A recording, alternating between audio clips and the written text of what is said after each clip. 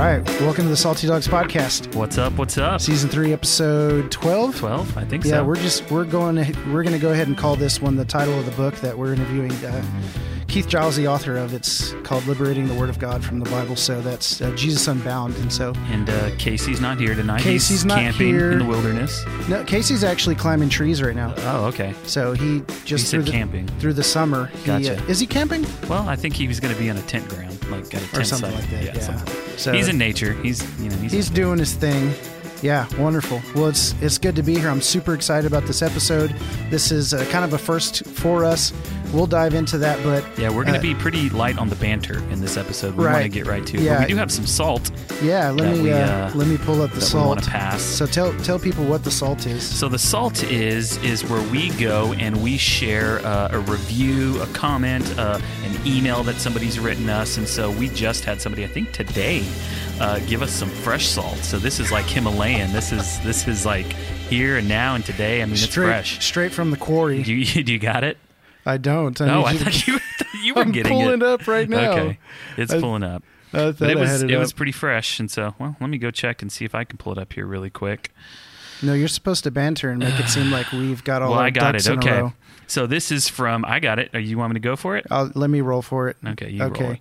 So we've got Greg, right? Old Greg. Ye old Greg from Facebook left us a review, and now I'm just waiting on Wi-Fi technology, you guys. Man, you're really dropping the ball here. Well, go ahead. You do it then. Okay. All right, time for our Pass the Salt segment.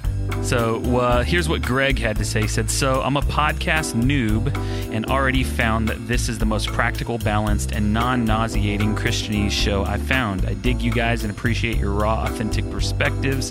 Pass the salt, bro, and keep it going. Jason, do you have something for Greg? You know what, Greg? I'm gonna focus and see what the Lord has for you today. He's got a nice pair of salty cheeks. Salty cheeks. Rosy You cheeks. said salty cheeks. I did say salty cheeks. Maybe We're just gonna Yeah, he's getting that. we're gonna change it up today. Change it up so you get some Greg, salty cheeks. The rosiest of cheeks, brother. This is my favorite thing from this and non-nauseating Christianese show I've found. Yeah. I don't know. Do you feel Well, when like, we do Christianese, we make fun of it, so yeah. that's probably what it is. There's just some things you can't say without using the words that you have to use. Right. So, but I appreciate that. Thank you, Greg. We love Good you. to know we're not super nauseating Yeah. with our Christianese. A little bit is okay. All right, well, we'll see how much Christianese we can bust into with this episode. We've got Keith Giles. So let me just read this bio for you. Keith Giles, he's a former pastor who left the pulpit over a decade ago to follow Jesus. What does that statement even mean? He's the author of several books, including Jesus Untangled, Crucifying Our Politics to Pledge Allegiance to the Lamb, and another book that we have here in our possession, Jesus Unbound, Liberating the Word of God from the Bible. And he's the co-founder of the Pacifist Fight Club and co-host of the Heretic Happy Hour podcast, which I love. It's hilarious. And also blogs at pathos.com/blogs/Keith Giles. And you always send me his blogs. I do. Yeah. I send him your blog. So He does. he and his family started a house church in Orange County, California, where 100% of the offering goes to help the poor in their community. No way. Pretty amazing stuff. That's not real. It's real. What is that? I mean, that's like. Nobody does that. But what about swag and shirts and stickers and I know. 100%? No swag? What about trifolds and pastor pamphlets and- I know, and yeah. Anyways. So man, Keith Giles is here with us. Thank you so much for being with us. Welcome to the Salty Dogs podcast. Oh, man, it is my honor and privilege to be here with you guys. This is awesome. Thank you guys so much. Thank you. Yeah, we're definitely honored. And so really the purpose of bringing you on today is, I just have to give a shout out to my buddy, Andy Springer. He's the one who introduced me to some of your writings, and he sent me a link to the Heretic Happy Hour podcast, and I started listening to that. And that was kind of around the same time I started listening to Almost Heretics. I'm not sure if you're familiar with those guys. They're out in Seattle, so maybe you check them out. Almost Heretical is what it's called. And it's just at a time in my life where some of my views have been changing over time, and last year or two really just kind of breaking things wide open, starting to ask questions.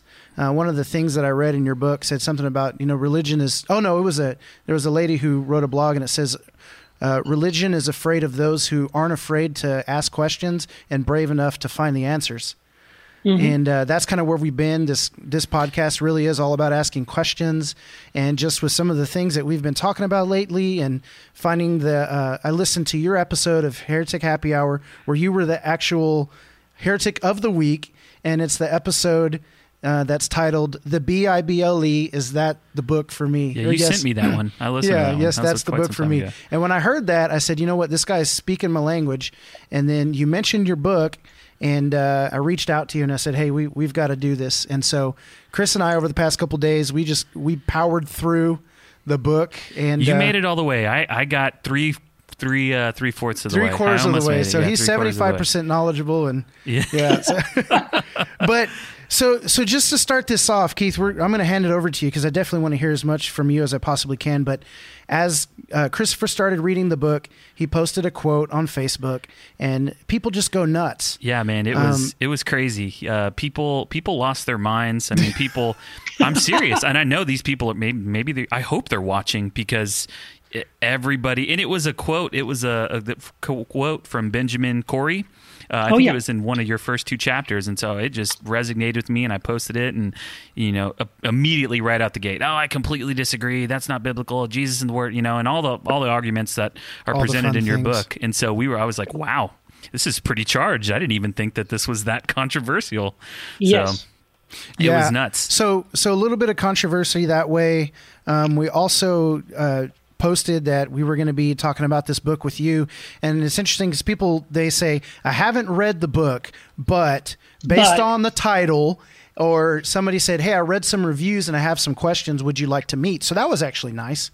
And I said, yeah, absolutely, let's talk about it, and maybe I'll bring up some of those questions. But I want to kind of not ruin the book, but I want to give away the end of the book right up front, because honestly, as I was reading it really came across as authentic. Obviously, you wrote it and you meant it, but I felt the way that I just really sensed your heart behind it. And it was kind of like, I don't know, like cue the piano music, and dim the lights. And so here's what you write. And I want to bring this up front and ask you about your heart behind this, and then we'll dive into some more of what is controversial around this, your views of Scripture and this book specifically. So you say in your book, I've been following Jesus for over 40 years now, and I'm convinced of this.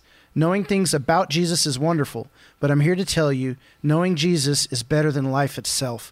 I'm also convinced that even though the canon of Scripture may have been closed over thousands of years ago, the voices of the Spirit and the Good Shepherd are still speaking today.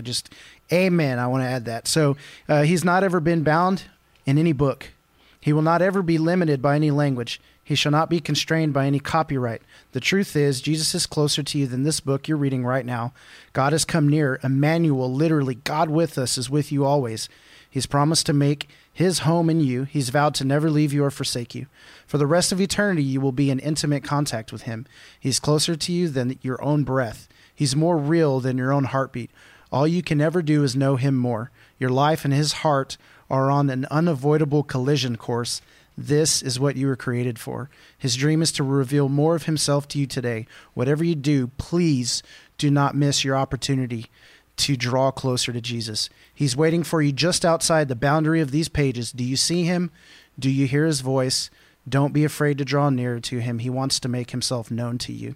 That still small voice, it's Jesus.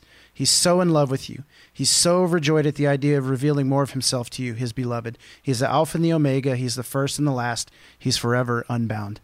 That's wonderful right there. He just fist pumped. That yes. Right there, I think should have been like the first page, right? Because just get it out there. But just tell us right up front, Keith, I can tell that you really love the Lord and that you desire for people to know him. And so just kind of express that desire to us. Yeah. Well, yeah, this is exactly why I wrote the book and actually all the books I've written. But thank you so much, by the way, for reading that and starting off this conversation with that. Because I think I want people to get that. I think people think, like you said, I haven't read the book, but based on the cover or the subtitle, right. But then they're missing that. They're missing the fact that I love Jesus and I want people to know him in a real way. And what concerns me is the fact, like you said, even when you share a quote, even when you share something that is perceived, the way people perceive it is when you say something about Jesus being greater than the Bible, what they perceive is that you are putting down the Bible. Right. What they don't understand is, no, the Bible is where it is. Leave it exactly where it is. But Jesus is so much better than the book about him. And unfortunately, what I've seen, and because I've got those exact same pushback, those exact same arguments from other believers, when I try to elevate Christ above the scriptures and they get that knee-jerk reaction. Listen, here's the danger. The danger is, and too many Christians have done this, they have made the menu the meal. They have made the map the treasure. Oh, wow. And that is, and listen, if you make the map your treasure, you don't get the treasure. You don't get the actual treasure. Dang. If you make the menu the meal, you don't get this amazing meal that God intends for you to enjoy, that's going to nourish you and fill you and be this amazing experience. The photograph of the meal in the menu does not do justice to the actual meal. And that's who Jesus is. That's his experience with Jesus that I feel like people have settled for. They read about it in the Bible and they close the book and they go, wasn't that great? Well, yeah, 2,000 years ago, that was great. What's happening right now? Are you experiencing Jesus now? And that's what I want people to get to move beyond things about, we're going to talk about this in the interview. I'll have to calm down. I'm getting excited. No, you just go off. Just go for it. Yeah, because it's this idea, it's, again, it's not just information. It's transformation, right? You get these kind of pushbacks. I get them all the time. I got them before I was writing the book. I got them when the book came out. So I still get them today. This thing, of like, well, Keith, you wouldn't know anything about Jesus if it wasn't for the Bible. Right. That's one of the major pushbacks. And it's like, well, okay, but here's the thing. If that's what you really believe, if you really think that, so is what you're saying is that if I snuck over to your house tonight when you're asleep and I took away all of your Bibles, you would wake up tomorrow morning and have no way to know anything about Jesus? You would have no connection to Jesus? Yeah. I hope that that's not true. I hope that just because I've got your Bible, in my possession, you still have a connection with Jesus, right? Because it's not about just information. I hope it's something more than that, that it's actually, we always say this, right? It's a relationship. Is it? Is it a relationship with a person or with a book? Yeah. Right. So that's what I'm wanting people to realize is that if they stop at the book, then they've not done what the book is intended to do. I'm going to wrap up in a second. No, totally fine. Because here's the thing, and I say this again all the time, the Bible never points us to the Bible. The Bible always points us to Christ.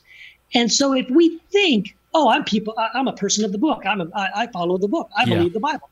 Do you? Because what the Bible is doing, it's pointing you to Christ. And if you think the Bible is pointing you back to the Bible, again, you're making the menu the meal. You're making the map the treasure, and you've missed it. Yeah, and it's hard because honestly, and we've brought this up many times before on the podcast, but it's so typical that if I were to go to, say, a leader in the church and I said, hey, I really don't feel like I'm close to God right now. I'm just really struggling in my faith. What are they going to ask you? What are the go-to questions? Are you reading your Bible? Are you reading your Bible? Are you praying? And that's always a thing. And so they equate relationship with God with reading the scriptures, which obviously we all know it helps, but you can't end on that, right? So, No, so go ahead. Well, no, it's one of these things too, where I was just thinking about, I don't think I saw, I posted a blog a couple days ago. It was a Bible quiz. You see my Bible quiz? I saw it. I saw it. It was 3 questions, and it was like, test your Bible knowledge. Test your Bible knowledge. For a Christian, fill in the blank. What is a Christian's source of truth? What is a Christian's final authority? And I think the other one was, let's see, was a Christian's final truth? What was a Christian's final authority?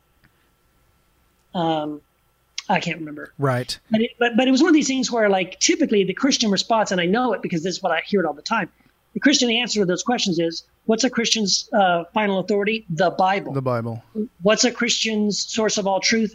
the Bible. Yep. And I can't remember the third question, but again, it was one of those implied Christian answers is the Bible. But you know what? If I go to the Bible, I read Jesus saying that he's my authority. Right. That all authority has been given to Jesus, not to the Bible. Yep. Not to a book that's going to be written about him and canonized, 500 years later. He's Right. the authority, right? He's the source of truth. I am the way, Jesus says. I am the way and the truth and the life. So again, we've made the Bible, it's sort of a substitute. It's the Father, the Son, and the Holy Bible. Right. Yeah. Ooh. Have you never heard that? Yes, I have, but it just tickles me every time I hear it. Total mic drop, right? Right, yeah. So help me understand then, like in your experience, you've obviously come across a lot of critics, a lot of questions, probably a lot of really great conversations surrounding your viewpoint. Yeah.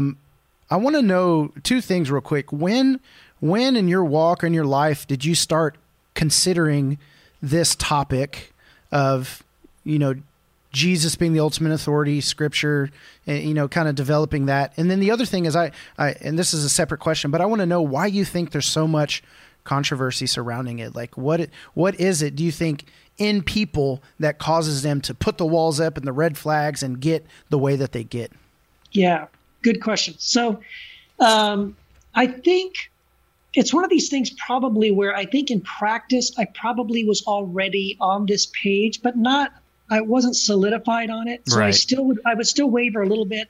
What I talk about in the beginning of the book is the difference between sort of the flat Bible perspective, which is the way I was raised. And I think it's the perspective that most Christians are taught to have.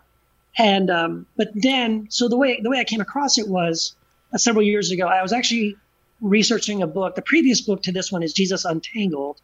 And it's about crucifying our politics to pledge allegiance to the Lamb. And I think the second chapter of that book, even though that book is about faith and politics, I started off by saying, I'm taking a Jesus-centric view of the Bible, not a flat Bible perspective. And then I explained in the second chapter of that book. Right. But again, I only took one chapter. But it was just to sort of say, this is where I'm coming from, just so we're on the same starting point.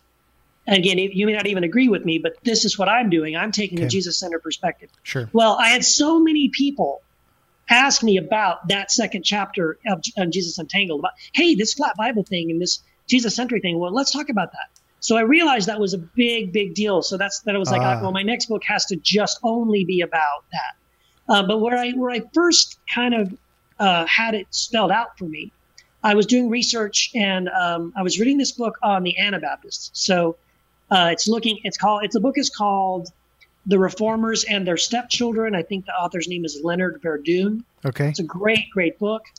And in that book, it was the first time what he did was he was looking historically at the Reformers, right?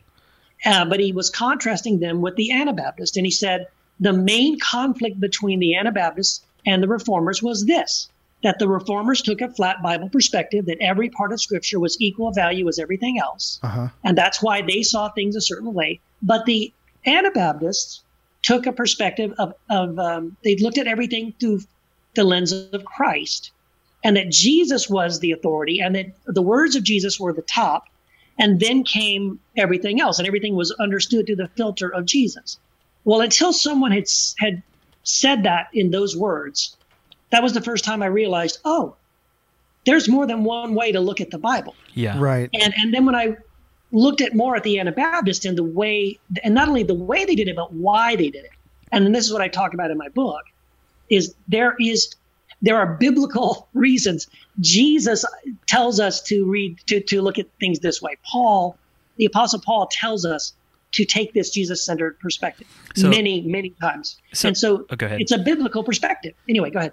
Well, I was just going to ask you, so would you just, for our listeners, maybe just describe what Jesus, what is and you just kind of did, but just I want you to address it one more time, what a Jesus-centric view is. Yes. And just lay that out, define it so it's clear as day.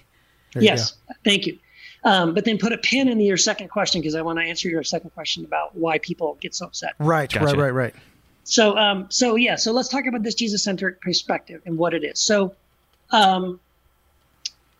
Jesus Well, and the writers of the gospel, especially the author of John, when he does his gospel, the Gospel of John, but the other gospels as well, Matthew, Mark, and Luke, the Synoptic Gospels also.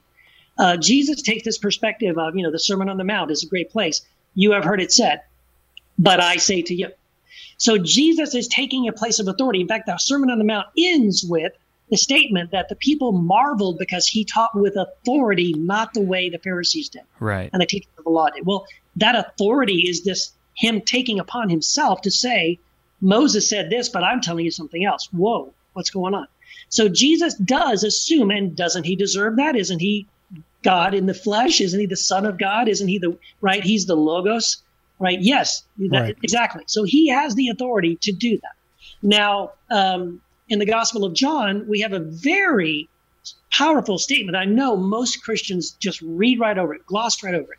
But in the Gospel of John, in the first chapter, I think it's the 6th verse, John says, no man has ever seen God at any time except for the Son, that's Jesus, who came for the purpose of making him known to us. That is a massive statement. But that is he begins the Gospel of John with this massive statement, and everything he says after that is bearing witness to that. Like Jesus says, if you've seen me, you've seen the Father, which means until you've seen Jesus, you haven't seen the Father. You don't know the Father. And there are many, many other places. The other strongest image of this Jesus-centered perspective is at the Mount of Transfiguration. When Peter, James, and John go up to the mountain with Jesus, Jesus is transfigured before them. They see Moses and they see Elijah. Now, that's not a mistake. Moses, it's not random. It's not like, which Old Testament people were not busy that day? That's funny. Yeah. Right. It's would happen. Very intentional. Right. Yeah, it's very intentional. Moses stands for the law. And Elijah stands for the prophets, the law and the prophets. That's the Old Covenant scripture. Right. So here, Peter makes this flat Bible mistake that we all make. Peter sees the law, the prophets, and Jesus, and he says, let's make a tabernacle, one for each of you, all on the same level. Right. And he thinks he's honoring Jesus. He thinks he's saying, Jesus, you're almost as great as Moses. You know what? You're just as good as Moses and Elijah. We'll put you right up there with those two guys. Silly Peter. Right. And how does the Father respond? He removes Moses. He removes Elijah. He removes the law, removes the prophets. Only Jesus remains. And he says, this is my son. Listen to him. Yeah, with whom I'm well pleased. Yeah. Yes. And so this is where we're being told Jesus is our authority. Jesus is what we start with. We abide in him. And the more we know him and abide in him and he abides in us, this is how we understand, we can understand all the scriptures. Now, one last thing. Paul also makes a very powerful statement when he says, and I believe it's 2 Corinthians, when he says, to this day, when the old covenant scriptures are read, he says, a veil covers our eyes or their eyes. And he says, only in Christ is the veil removed. So what is that telling me? That tells me if anybody tries to read and understand the Old Covenant scriptures without reading them through the lens of Christ, you're going to misunderstand it. You're going to get it wrong. Yeah. So we have to do that. Can you clarify? Somebody asked, removes the law, ? You're talking about Moses going away and Elijah going away when they're on the Mount of Transfiguration, right? Yes. And can we go into that? Because I talk about this in the book. Yeah, go for it, man. Do it. Because again, we mostly have Christians. I think if you take a flat Bible perspective, you misunderstand the fact that we're under a new covenant. You misunderstand that the old covenant is obsolete. That's not my word. That's from the Bible. That's from the New Testament. Yeah. The book of Hebrews says that the old covenant is obsolete. Paul says in 2 different places, and I outline this in the book, that he contrasts the new covenant with the old covenant. And when he talks about the old covenant, he says it's diminishing, it's fading, it's disappearing, it's going away. But when he talks about the new covenant, he says it's everlasting, it's enduring, right? It brings life. The old covenant brings death. It's a very strong contrast. Can I add a scripture to that? Because I've wondered if I'm sure you've read this, but Romans 7:6, and I think it fits. Tell me if you don't think so. But now we are released from the law, having died to that which held us captive, so that we serve in the new way of the Spirit and not in the old way of the written code. Yes, and I think also in Romans it says that Christ is the end of the law. Uh-huh. So let me go back to the Sermon on the Mount, because this is something, by the way, that a lot of Christians, we totally miss this, and I know we miss it because it's probably one of the number one verses that people will quote to me when I suggest that the Old Covenant is obsolete, the way it says in Hebrew. Yeah. Okay. They'll say, but wait a minute, no. At the beginning of his ministry, the Sermon on the Mount, Jesus shows up and he says, I did not come to abolish the law. I came to fulfill the law. Right. And not one jot, not one stroke of a pen will disappear from the law until all is accomplished, right? Right. So, Keith, has heaven and earth disappeared? No. Therefore, the law is still in effect, because that's what Jesus said, right? No, that isn't what Jesus said. And it's because we miss that there are two until statements in Jesus's speech. So first of all, he says, I've not come to abolish the law. And that's true. He didn't come to abolish it. He came to fulfill it. And then he says that nothing will pass away from the law. And first he says, until heaven and earth pass away, not one stroke of a pen. But then the second until is until all is accomplished or fulfilled. Right. Yep. So let me ask you, did Jesus promise, did he even say in that very statement, I came to fulfill the law? Yes, he did. My second question is, did he? Did he accomplish his mission? Did he fulfill his mission to accomplish the law like he said he did? Yeah, well, absolutely. according to the Gospel of John, in two different places, Jesus absolutely says, yes, I accomplished everything the Father sent me to do. And therefore, Jesus' own words at the beginning of his ministry is this: nothing's going to pass away until I came to fulfill it, and it's not going to pass away until I do fulfill it. And now, did he fulfill it? Yes, he did. Right. And so now that he's fulfilled it, now what? It's obsolete, The as it law's says gone. in Hebrews. Yeah. It's Hebrews, vanishing, right, as Paul right. says. Right. It is gone, and now we are under a new covenant. Right. Covenant of grace in the Spirit. Yes.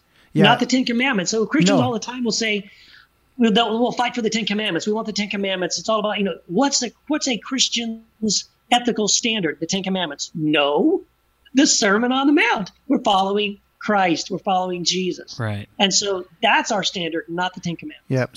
So one of the comments that came in, it says, he hasn't returned to consummate that truth. So I think that's a comment that's saying, until he returns, then that will be the truth. Then Yeah, his but mission that's is not what Jesus complete. says. I mean, I understand if someone believes that, if that's their theology, but if you just read the statement, Jesus sets the parameters. I didn't come to abolish it. I came to fulfill it. That's my purpose. And Right. until heaven and earth disappear, it will not fade away until it is accomplished. What did he say on the cross? It is finished. accomplished. Yeah. It is finished. He says he finished it. He says he accomplished it. And I would say that the apostles who wrote the epistles after him Confirmed. also affirmed Yeah. it was accomplished and is fulfilled. So, right, this probably comes down to a matter of how you interpret, how one would interpret what it is that Jesus meant to be accomplished.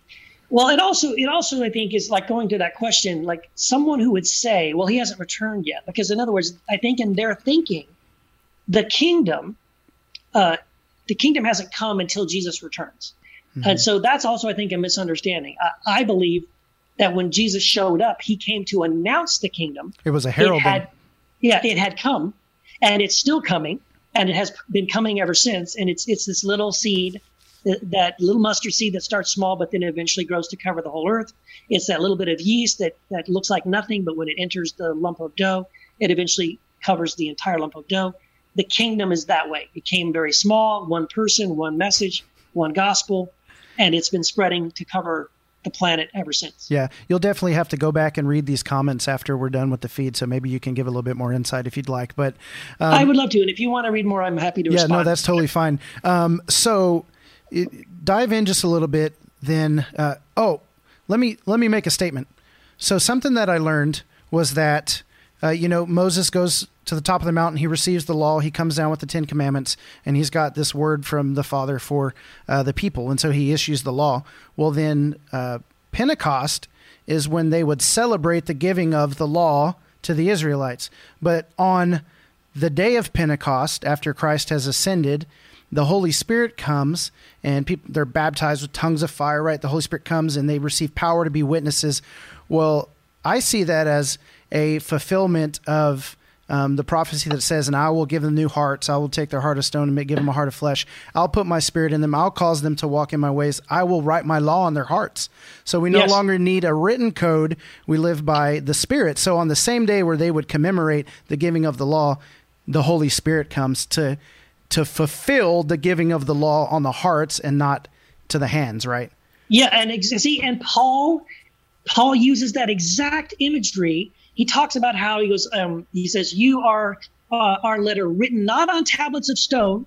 What is that? The Ten Commandments. Right. But on the human heart. Yeah. Right? It's exactly what you just said. Right. And it's what the new covenant is all about. This is what drives me insane. We don't understand. Tell us. We don't understand the new covenant if we don't. I mean, what is the new covenant? It's stated in Jeremiah and it's restated for us again in Hebrews. Jesus, when he's, the whole thing about him, this cup is the new covenant in my blood. This bread is my body broken for you. Right. He declares and establishes the new covenant. But what is the new covenant? It's like we just said, where God says, I will be your God and you will be my people. And part of that is no one will inquire of their neighbor, tell me about God, because they will all know me directly, one-on-one. So that's the promise of the Holy Spirit. And now it's possible that everyone can know God directly. When Jesus says, my sheep hear my voice and they know me. Right. That's the promise of the new covenant, that we can directly hear his voice. Now, I love the Bible. I'm so glad we have it. Yes. I'm so thankful for the Bible. It's wonderful. It's a great, great, beautiful gift. But that's not the only way I can hear the voice of God. Like I said, if I took your Bible away, I hope you could still have some connection with God through the Holy Spirit. Right. It's like your SOL. One of my arguments is, let's say Ubuntu in Zimbabwe. That's just the name I came up with in the country I chose. Somebody in the middle of the jungle, somebody comes, somehow learns their language, preaches Christ to them. They have revelation of Jesus. They know Gnosko, Christ, in that moment. Yes. And then they don't have the scriptures translated in their language. Are they just SOL as Christians? Sorry, Ubuntu, you don't get to know the fullness of God because you don't have scriptures in your language. Sorry, I guess that's your persecution and suffering on earth. You know what I mean?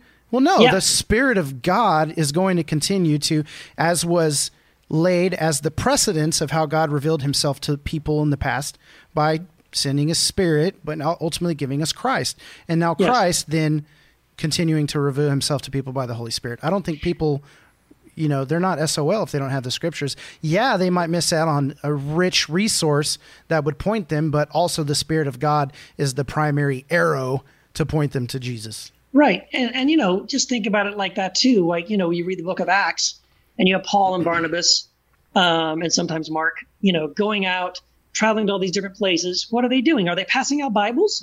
No, because no one had those. There weren't any, and, is what were they doing? Right. They were preaching the gospel and they were establishing churches without Bibles. And then they would leave and come back like over a year later. And these communities of faith are thriving around what? There's no book to read. Right. There's no Bible to read. Right. Well, what is there? The Spirit of the living God. Yes. They have a connection with Jesus that's real and vibrant and actual. Yeah. And so that's what they're leaving is the gospel in the presence of Christ. And right. So imagine that. You get a full picture then in the book of Acts. So a lot of people say, well, it's the Acts of the Apostles. Well, it's the Acts of the Spirit. So Jesus' promise comes true. And then there's this entire book that is a narrative of what happened when the Spirit of God came and entered people in the way that Jesus promised, and it flipped the entire religious order upside down. They had their scriptures to that time that led them to be the kind of religious situation they were, and obviously it was not good for life, right? It was only good for law and death, and so then all of a sudden Jesus sends the Spirit, which is life, fulfills the promise, and then all of a sudden you've got this vibrant, bolstering community of love and sharing and giving and gathering and learning, and obviously what the Spirit does. And so, we get an image of what that looks like. Yeah. Amen. Yep. And I think that's what I'm just trying to get people to understand. The Bible is great. I love the Bible. Like I say in the book, I think I do start the book talking about just how much I love it. I do love the Bible. You do, I read it all the time. You talked about your first experience. I'm always and all that talking stuff. about it. Yeah. Right? Sure. Yeah. And obviously we always go back to the scriptures too. It's like we have them, we're utilizing them, We're just really trying to redeem the truth of what they're pointing to. Right? So I want to go a direction if you're okay with that. So, well, I wondered if we wanted to talk real quick about, still, why do people get so upset? Like, what is it about? Sure. Yeah, and that's a quick one, because I think all it really is people get upset because many people, I don't want to paint with too broad a brush, but I think a lot of people get upset because they kind of have made the Bible an idol. They kind of have made the book. I mean, I don't know if you guys have seen this or experienced this. This is, again, the more I was convinced that I needed to write the book, it was because I would just hear in the real world as well as online, Christians say things and talk about the book like it's a magical book. Like, I literally had someone say that if you just put the Bible on your table and leave it open, that like blessings are going to, like, what are you talking about? Yes, I want that one. Yeah, the Bible will change your life. And I read quotes all the time about, like, which I would version? believe those. Yeah, I would believe those quotes if you just change the word Bible with Jesus, because yes, Jesus will. Yeah. The Bible is a book, and I go through the book. In my book, I go like, the Word of God loves you. The Bible doesn't love you. Right. The Word of God is a person. And I think that this is a great time for us I'd love to have you talk about the Word of God, I don't know what that is. Where is that coming from? I don't know. That's weird. Not me. Oh, that's me. Sorry, that was my phone. Book listening at like 10 speeds. I must have hit a button. That's Holy hilarious. Spirit? What Actually, is that was Heretic Happy Hour at like 3 times the speed. but the best way to listen to it. I think this would be a great time for you to talk about knowing like the Word of God versus the Word of God, essentially. The Word of God, the person, and the Word of God. How people would say, oh, I'm reading the Word of God, or I'm preaching from the Word of God, or I was reading this the other day in the Word of God. So can you distinguish those two for us? Sure. Well, I don't go into super detail in my book about it, but there are books that really will go into pretty well establish the case. Like, so it's popular traditional, Christianese, if you will, for Christians to refer to the Bible as the Word of God. But again, the Bible doesn't really refer to itself that way. Right. Most of the time when you see the phrase, the Word of God, in the Old Testament, again, it's not talking about the written scriptures. It's like the message of God, the voice of God. In the New Testament, when you read Word of God, it either is referring to the gospel message itself, basically the spoken message of the Word of God, or it's talking about Jesus. It's specifically talking about Christ. One of the most famous ones is the one in Hebrews, right, where it says, and we quote it all the time, the Word of God is a double-edged sword, capable of dividing between bone and marrow. Well, that's not talking about a book, which, by the way, that book, when that verse was written, didn't exist in any canonical form. So, and if you keep reading that verse, it switches to he. Well, who's he? Oh, Jesus, it's Jesus. Right. Well, so again, we your have book is to do that. Your Bible is a boy Bible. He. Yeah, it's not he. The Bible is he. Jesus. It's Christ. Yes. So again, we've made that distinction. We've sort of popularized the term the Word of God. So this is almost like one of those the church in the church, not like I'm going. It's kind of one of those things. Kind of like just a discrepancy amongst what you would consider something. And so in popular Christianese, the Word of God is the Bible. Yeah. But that's not what the Word of God is in the Word of God. That's right. And that's a great, you made a great analogy too with the church. That's another great analogy where, again, the Bible doesn't ever call the church that big stone building with the steeple on the corner that people meet in on Sunday mornings, and have 3 services. And no, that's not what the scriptural New Testament concept of church. The word church actually isn't even in there. That's ecclesia, and it's a gathering, and it just means the people. It's the people of God. Right. And they could be meeting under a tree or in a garage or a coffee shop. It doesn't matter where they're meeting. It's who they are and what they do when they gather. Yeah. That's the quote unquote church or ecclesia. Right. Let me present something, because I kind of wondered if you would actually go into this in your book, and you didn't, and I feel like it's a really it's a distinguishing factor, because this is kind of where I started my study and really wondering about redeeming the language. I'm all about redeeming the language. I no longer say Word of God. I say the Scriptures. The Scriptures tell us. I rarely ever say, even the Bible tells us, or, from the we're reading from the Word of God. John writes, Paul writes, things like that. Right. Yeah, I'll say those kinds of things, but I'm all about redeeming language. So even in the Scripture, you have two different words for word in the Greek. You have logos and you have rhema. But then you also have an additional word that is Scripture. So why is it that when we see Word of God, we translate it Scripture when it's not translated Scripture? And it's distinguished where, you bring this up later. We can talk about this, where Paul writes to Timothy and he says the living, all Scripture is God breathed, right, and is useful for teaching, rebuking, correcting, training, and righteousness. And this was something that I wanted to talk about, the God breathed section, because this is real big with people. Yeah. So let's back up though. So all Scripture is God breathed. So he didn't say the Word of God is God breathed. It's Scripture that's God breathed. But then the word isn't Scripture there. He doesn't. The word Scripture does not appear in the original Greek. Oh, it doesn't? What does it say? This is huge, man. Drop it on us. So the word Scripture isn't in there, and it's the common word for writings. It's graphos.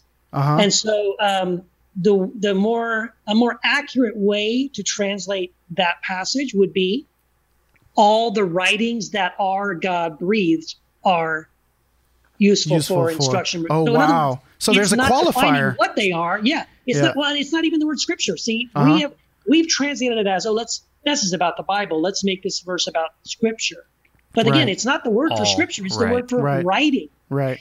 So what that verse really does is open it up. If you really read how it's really written, all the God-breathed writings, what are those? I don't know. I guess we need to use some spiritual discernment to determine. and part of it is, how will we know that this is a God-breathed writing? Right. Because it's useful and profitable for instruction and teaching and rebuking it. So in other words, you determine what is God-breathed by whether or not it's a spiritual thing that you're discerning. Right. Again, I think this is, by the way, why when Paul is in Athens, right, and he quotes one of their own poets to them. Yep.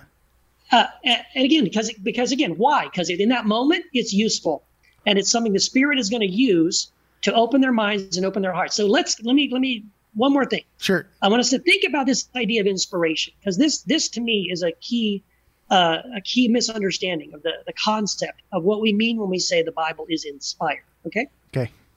Because typically when we say, the Bible is inspired, therefore we think that means it's inerrant, infallible, can't be wrong about anything. Ooh, there's inerrancy. Let's go. And it means God wrote it.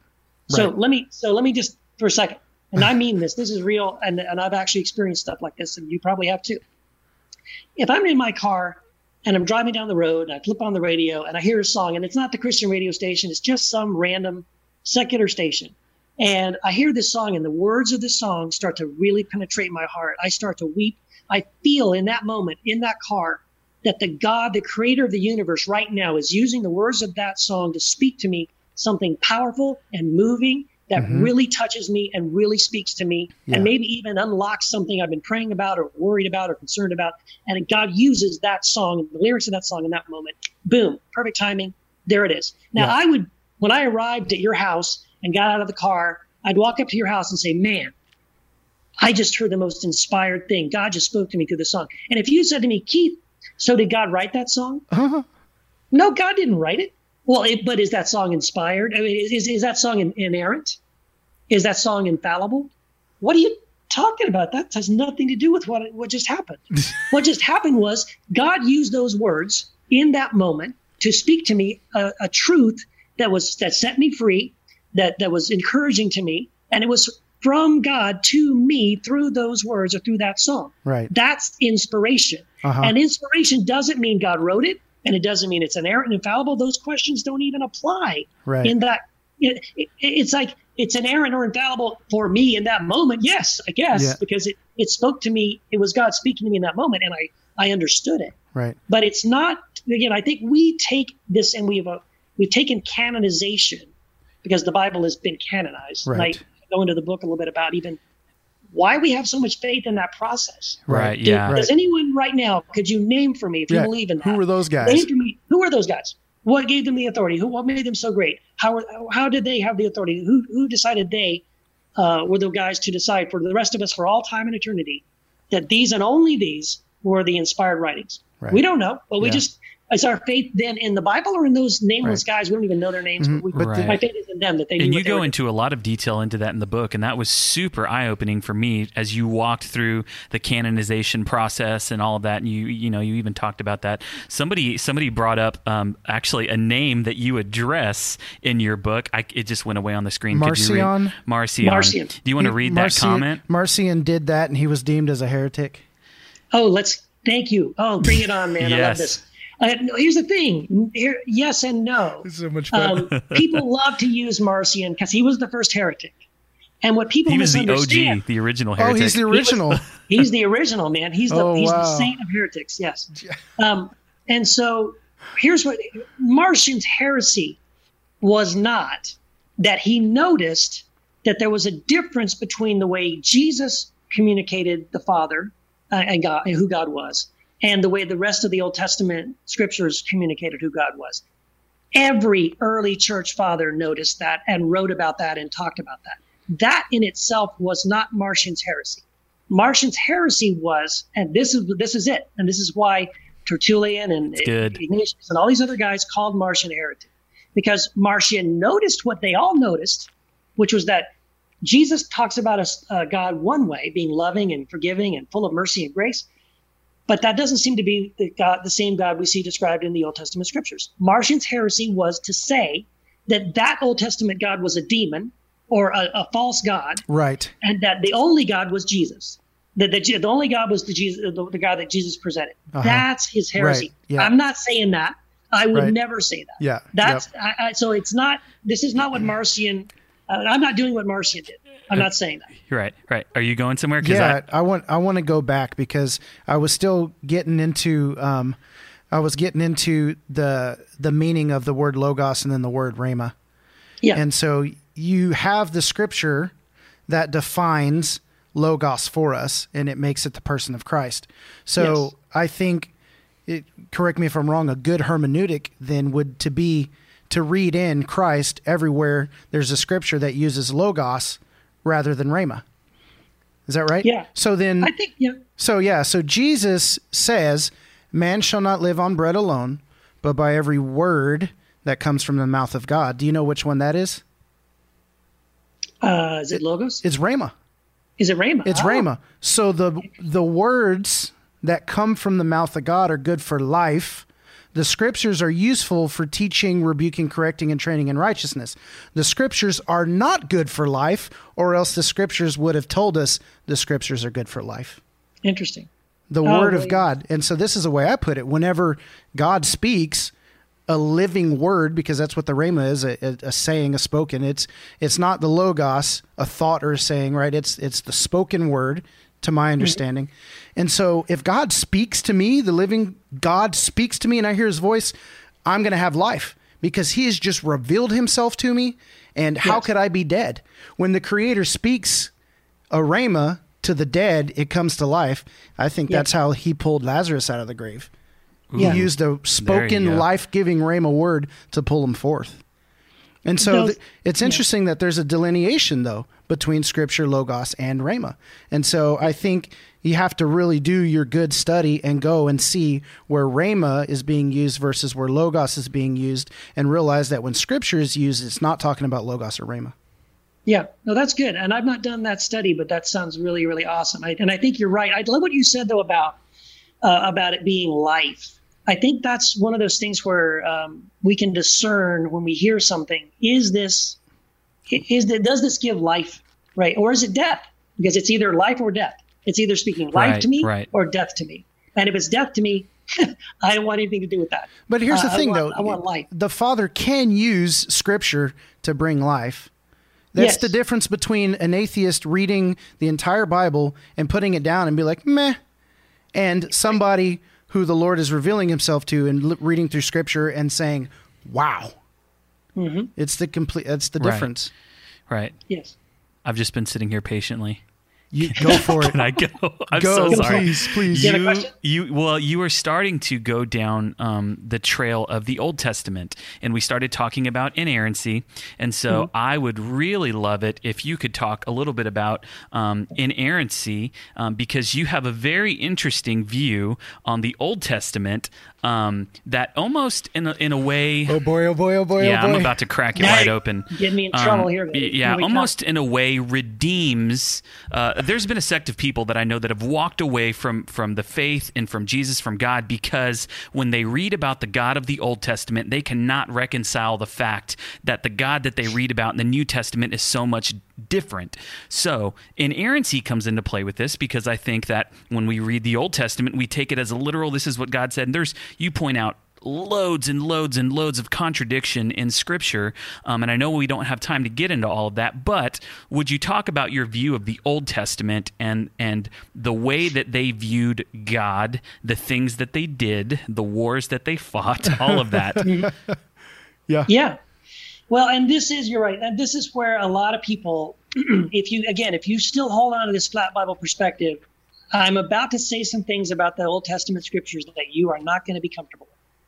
Yeah. But it's this: if my perspective, which again, I think this is what Jesus says, this is what the Gospels affirm, it's what Paul affirms. Paul, right? Yeah, you talked about that. We start with Jesus. We read those Old Testament scriptures, starting with Jesus through the lens of Christ. Now, if I'm doing that, and I come to an Old Testament passage that, for example, tells me that whoever this guy is who wrote this Old Testament passage, he's telling me that God told God's people, take your sword, go next door to this other village that lives, a few miles away.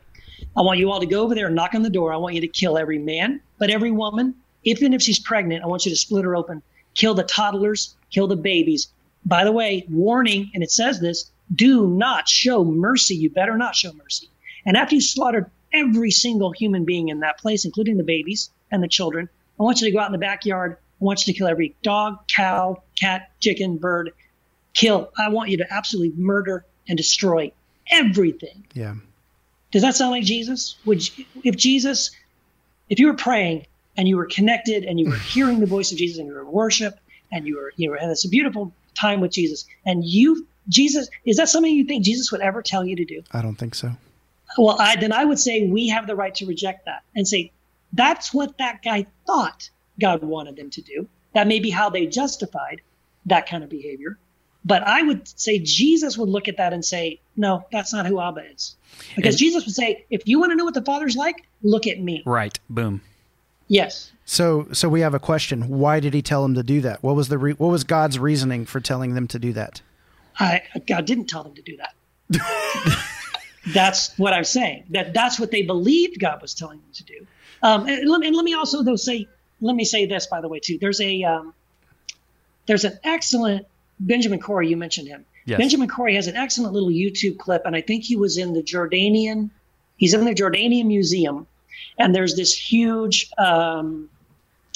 Where's it from? I think it's from the Midianites. I think it's the Midianites.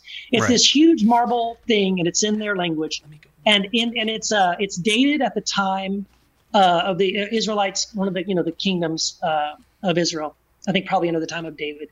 And anyway, it's from the Midianite perspective, and right. In that thing it says that the Midianites went to war with the Jewish people, the Israelites, and they absolutely destroyed them. They killed every man, woman, child, and they wiped them off the face of the earth. Well, we know that's not true. But the point is that's how people spoke back then. And listen, it's to the same level of saying, dude, did you see the Clippers playing the Knicks last night? The Clippers, they destroyed the Knicks. They dominated them. Right. Yeah. Now, do I mean that they literally murdered them? I might even say that they murdered them. Well, no, it's just hyperbole. Right, it's the way and by the way, that's how people in the ancient world spoke. And so when we have an example like that, and I love that Benjamin Corey recorded the video, he's standing right next to it. He reads what it says, and he says, that's just how they talk. We know that they didn't kill every single Israelite man, woman, and child, but that's the way they spoke. They wanted to give the impression that they utterly destroyed them. Right. Well, And so that's possibly what's happening in those Old Testament passages, that those people at that time, when they were writing about, we went to war with these people and we destroyed every last one. And God told us to. It was God's blessing for us to do it. Right. Okay. And so for people, there are some people that I guarantee you this is resonating with. There are some people that are going, oh my gosh, this is nope. I'm reject. Yeah, la. I can't hear you. La la. You know, that type of thing. That. So okay. Now for the people that are still holding on to inerrancy. Yeah. And are going, well, no, that's not the case.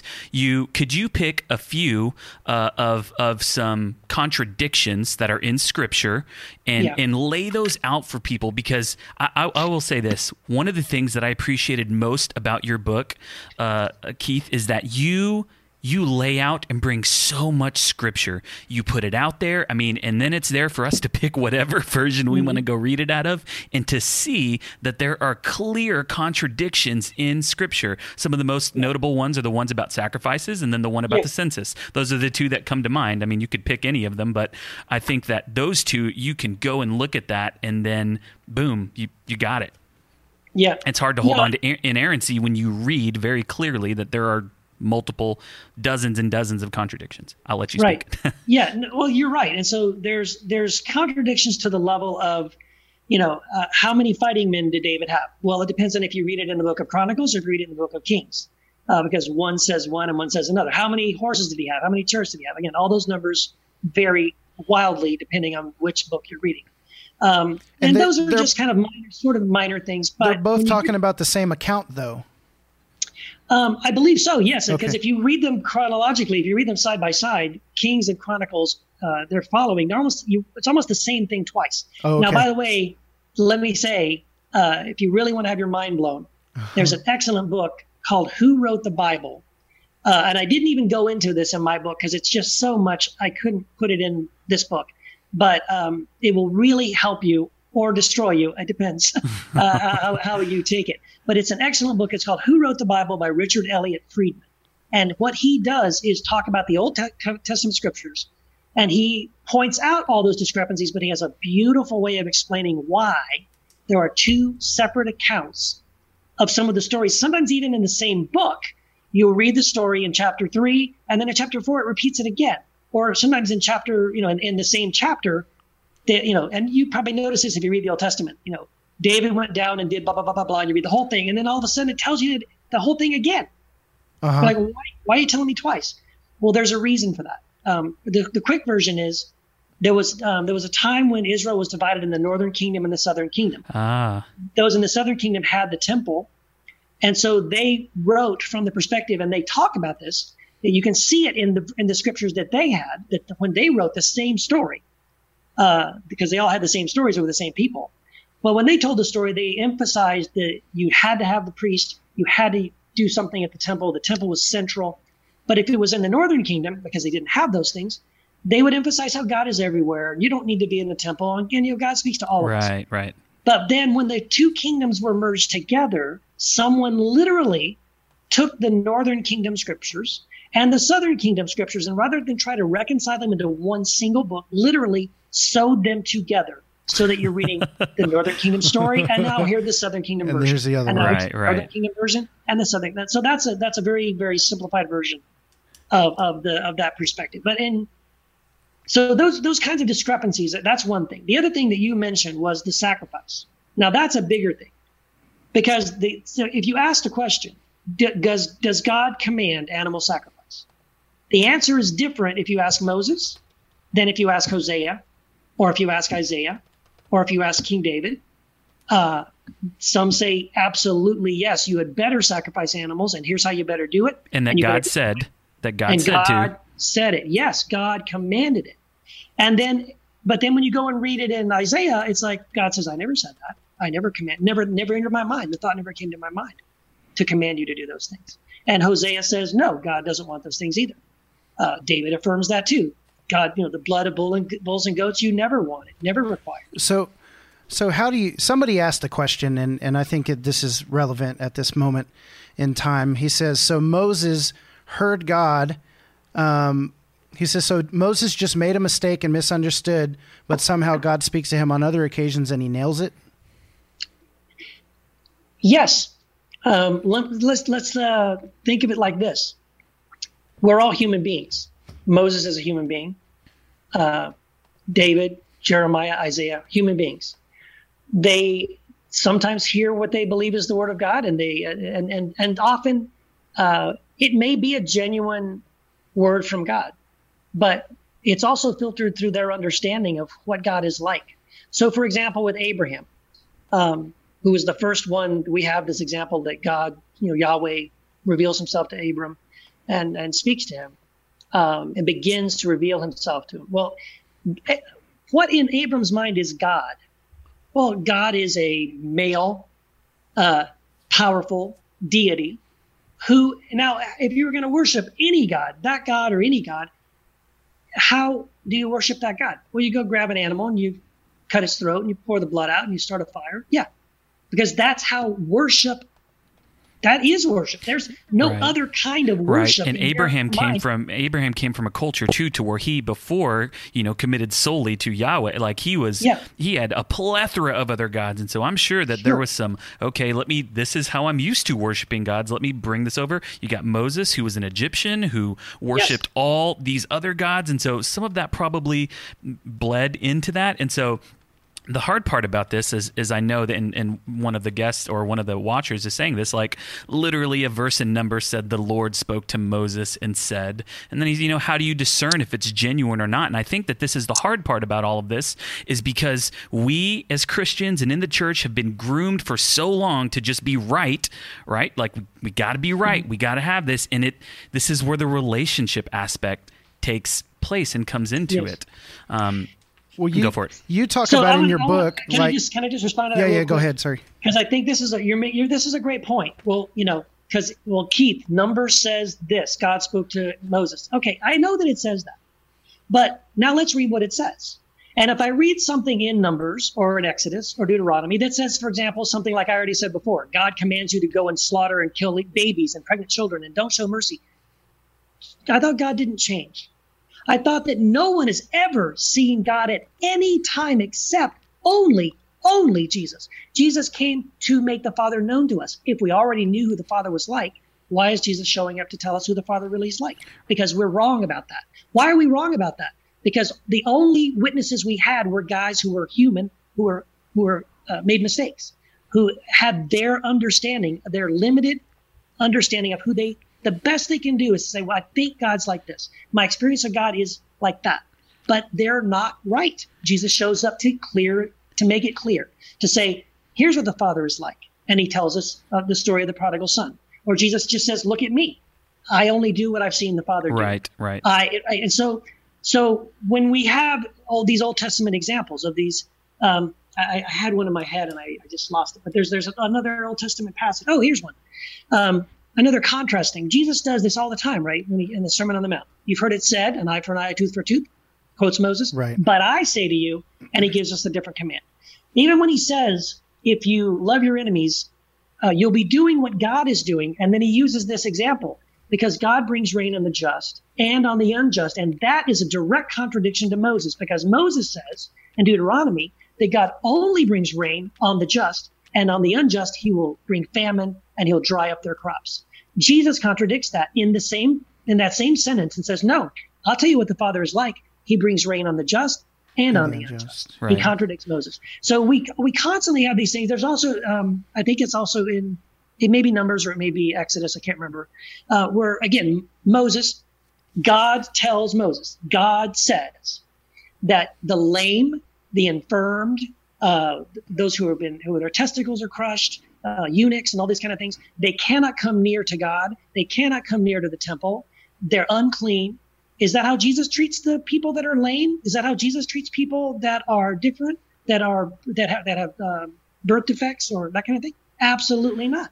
Jesus contradicts that. Jesus says, no, I'm going to go to those people. I'm going to seek those people out. We have commands about this, I think this is an exact, a direct correlation. When Elijah wants to call down fire, I believe it's on like the same region of people that end up becoming the Samaritans later. Well, then with James and John, they say to Jesus, can we call down fire from heaven as it is written? It's written in the Old Testament. that we have the authority to call down fire from heaven upon these pagan people. And Jesus' response is what? You don't know what spirit you're of.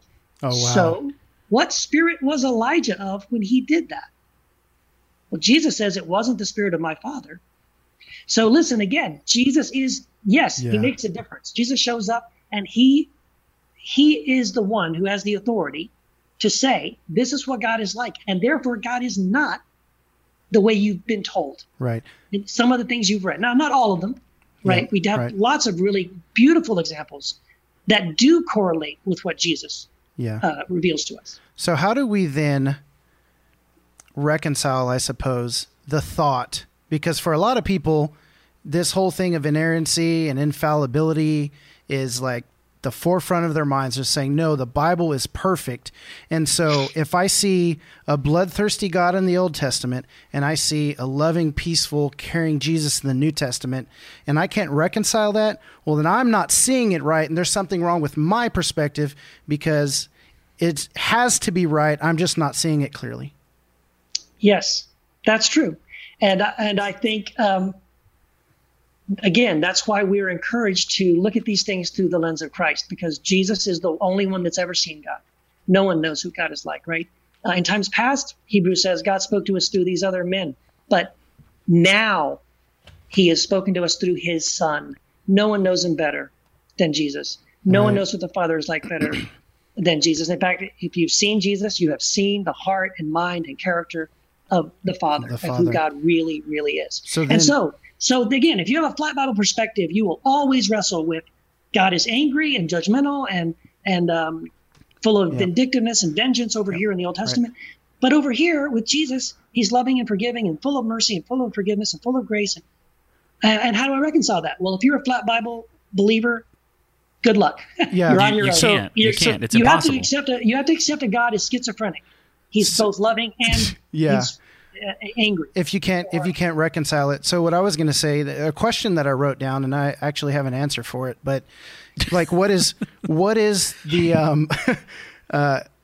what is the consequence of me rejecting Moses as hearing God perfectly, right? Like if I look at the Old Testament and I say, okay, Elijah was wrong, Moses was wrong, not all the way wrong, but wrong in some regards and misunderstood and passed this along from generation to generation, we still have Christ revealed. I can still have salvation. So what does that really affect if you say, well, I don't believe Moses was right, and then Joe Schmo says, well, I believe Moses heard perfectly, and you're in contention?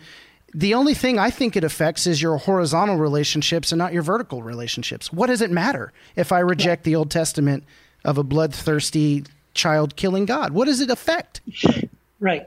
Well, what it should affect is that you at least begin to realize that Jesus was right about who the Father really is. And it's really good news that God is more like Jesus, that God is really, truly more like the Father that we see in the prodigal son story.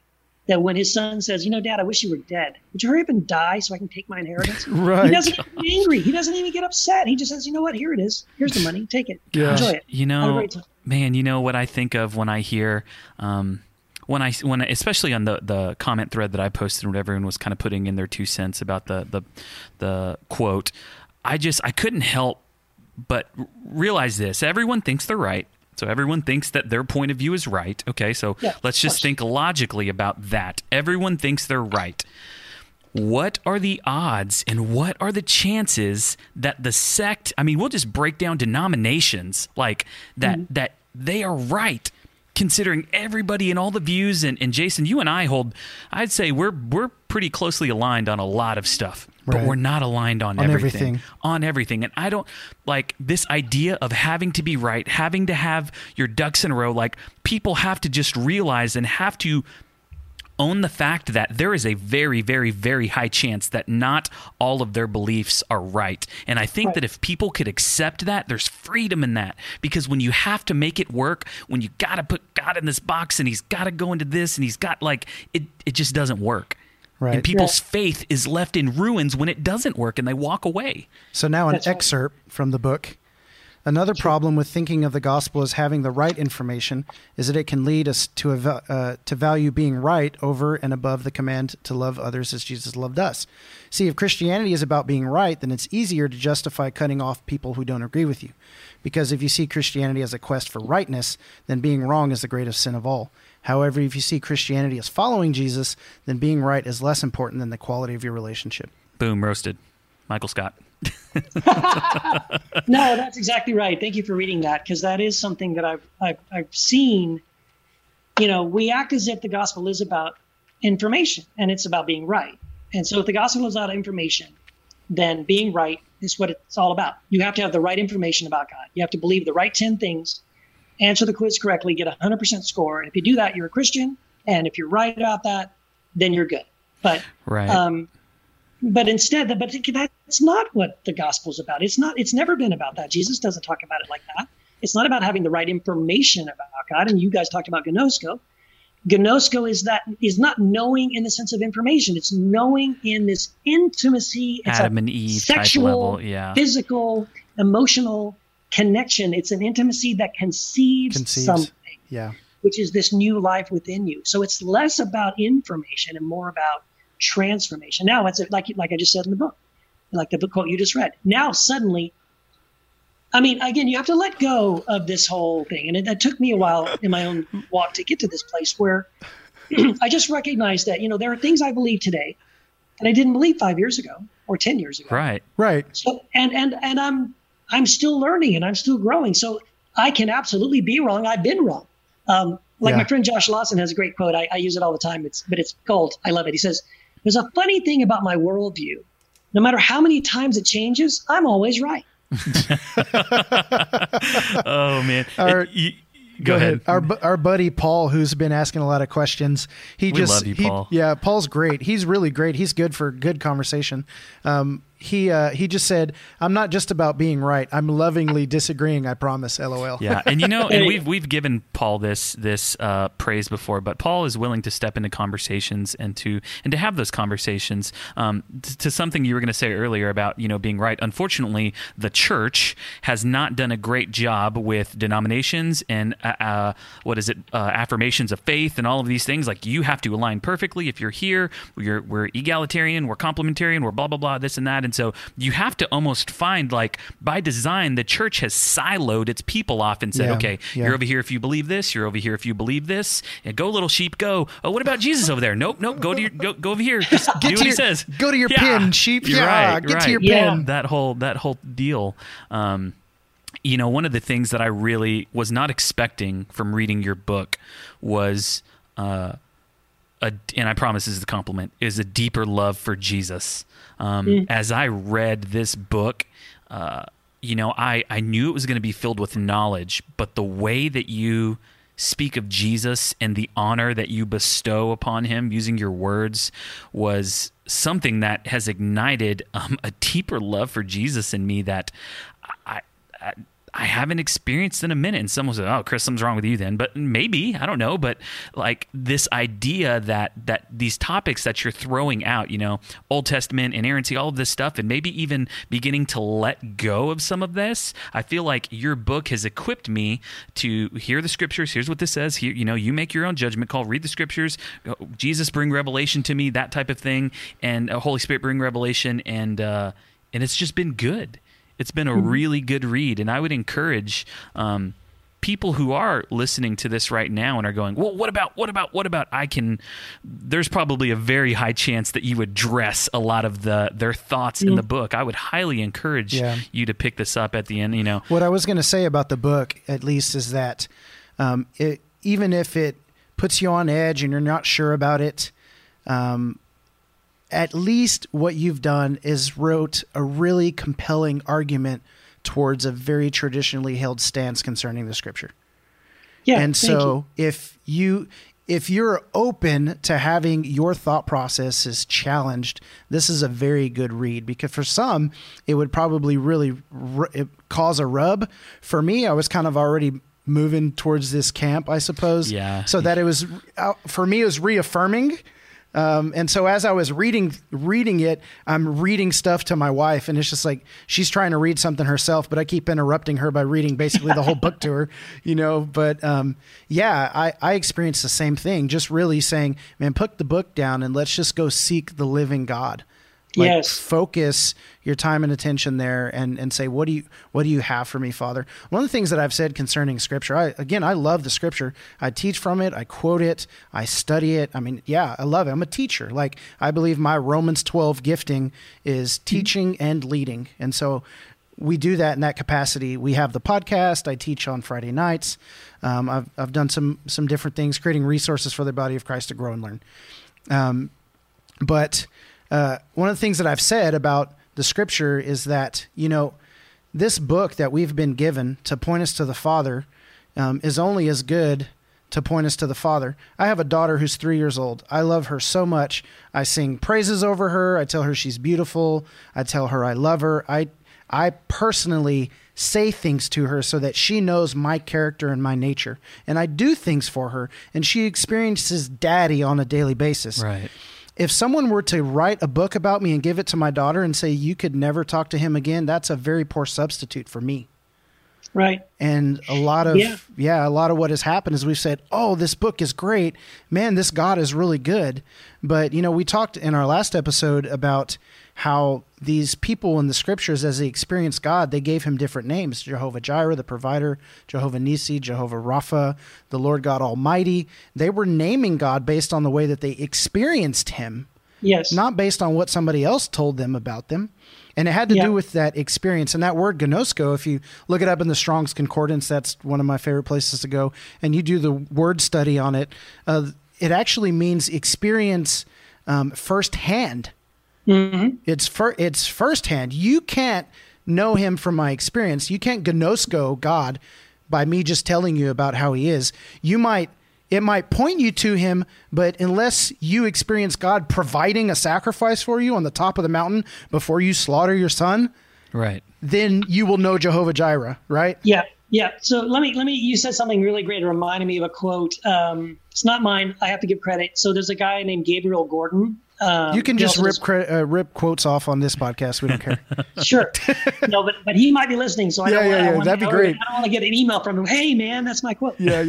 My friend Gabriel Gordon and I were talking about this topic, and he had a great point, and it's kind of what you just said. He said something like, let me think of a person. Well, Abraham Lincoln. Okay. Abraham Lincoln is dead.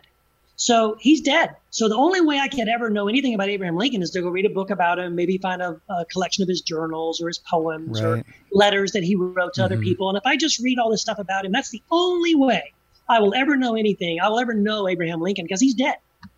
Is Jesus dead? No, sir. He's alive. So yes, I can read the Gospels and I can read the Sermon on the Mount and I can read some of the things that he taught. And I'm so glad that I have those things. But he's not dead.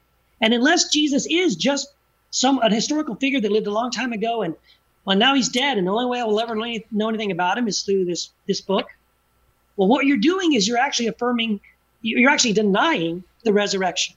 Ouch. But if he is alive, if he's a living God, then you can know him outside of a book about him or quotes from him. Right. And so that's my whole thesis of the book I've written. And I love it that you guys have both are sharing that the book helped you to draw nearer to him, to want even to be more hungry to know him better. Right. Yes. Thank you. And you know what it hasn't done? It hasn't made me say, I'm never reading this Bible again. Right. Exactly. And honestly, I mean, we'll just be real talk. Like, you and I have been on this is the buzzword, deconstruction process for a little while. And I've really wrestled with the Bible. I mean, I've pretty much stayed out of the Old Testament because I've had a hard time reconciling stuff. And I can tell you that I have an excitement to jump back into the Scriptures, to go back and look at the words that Jesus said, to go back. I mean, it's renewed. And so some people might think that because we're having this conversation that we want to take the Bible and just chuck it. And it's not about chucking it. And you said this at the very beginning. You said, let's just leave the Bible where it is. The Bible's in the spot that it's in the spot. But I want to take Jesus and move him right back up here and put him right above the Bible, where he goes, where he belongs, where he sits, where he reigns and rules, all of that stuff. And so for me, this has been so helpful. I can't even begin to describe that. So yes, absolutely. That was one of the things that I wanted to tell you. And be sure that you got, because I'm sure it's great to get, some, hey, this is actually did some good, as opposed to the 50, one good thing to offset the hundreds of other, heretic things. Yeah, well, here's the thing. And thank you for saying that. But, here's the thing. Everyone I know who has actually taken the time to read the book, right, has come away with, maybe they had the preconception of this book is about tearing down the Bible and making the Bible, to discredit the Bible. Nope. I promise you, if you've read this book, when you get to the end of the book, you will still love the Bible. You will still have respect for the scriptures, and you will love Jesus even more. And that's what everyone that has read the book has had that reaction. I've never had anybody actually read the entire book and come back to me and say, Keith, that's a horrible book. You're just tearing down the Bible. Paul, if you actually read it, I think you will come away with, if nothing else, you'll hear my heart that's not what I'm trying to do, and that's not where I'm pointing people. Right. Yeah. And that's, that had been the main defense for us whenever we're saying anything about the book or whatever it is to anybody. I'm saying, look, hey, just so you know, I'll ruin it for you. He points you to Jesus, and you will want Jesus more. But here's the thing, man, is it was so funny because as people were commenting on my post, I hate that Facebook is, okay. Anyways, as people were commenting on my post, I was several times, I went back and I was like, I literally didn't even mention that. Your defense mechanism kicked in and you are hearing things that you think I'm saying. So you have assumptions. Let me clear up all of these assumptions. Here's my heart. And I think when we can begin to share our heart with people and share, hey, this is where I'm coming from. This is what I mean. I also think that if the church as a whole, especially church leadership, would begin to do a better job of embracing questions, we'd be in a great space. There's a rapper named Andy Mineo, and he has a quote that says, "The opposite of faith isn't doubt. It's when I have it all figured out." And for so long, he mentions that. Yeah. Who did? Oh, did he quote it? Yeah. Well, no, I quoted it. He just okay, go ahead. Yeah. Anyway, you weren't really listening. You're over there. No, I was listening. He quoted something like that. Oh, did he? Well, the opposite of doubt is not. Yeah, the opposite of doubt is not faith. It's certainty. Certainty. Right. And for so many people, the Bible has become this. Oh, this is going to sound really bad. This crutch that it's I don't have to go to Jesus anymore. It's here. I'm certain of it. And I'm going to say it's lazy. You're gonna say it. It's lazy to do it is. that. Listen, listen. That's exactly right. I mean. What when you look at the fact that for about 400 years the New Testament church did not have anything like we call the New Testament or even the Bible, right? I mean, it took that long for the scriptures to be canonized, and we're going to keep this and throw that out and put that. But before that, no one even thought about it. It was sort of again, they were just saying, did this writing encourage me? Did this writing draw me closer to Jesus? Right. Did this writing, set me free to something? Well, then thank you, Jesus, for that. I appreciate it. You spoke to me through this.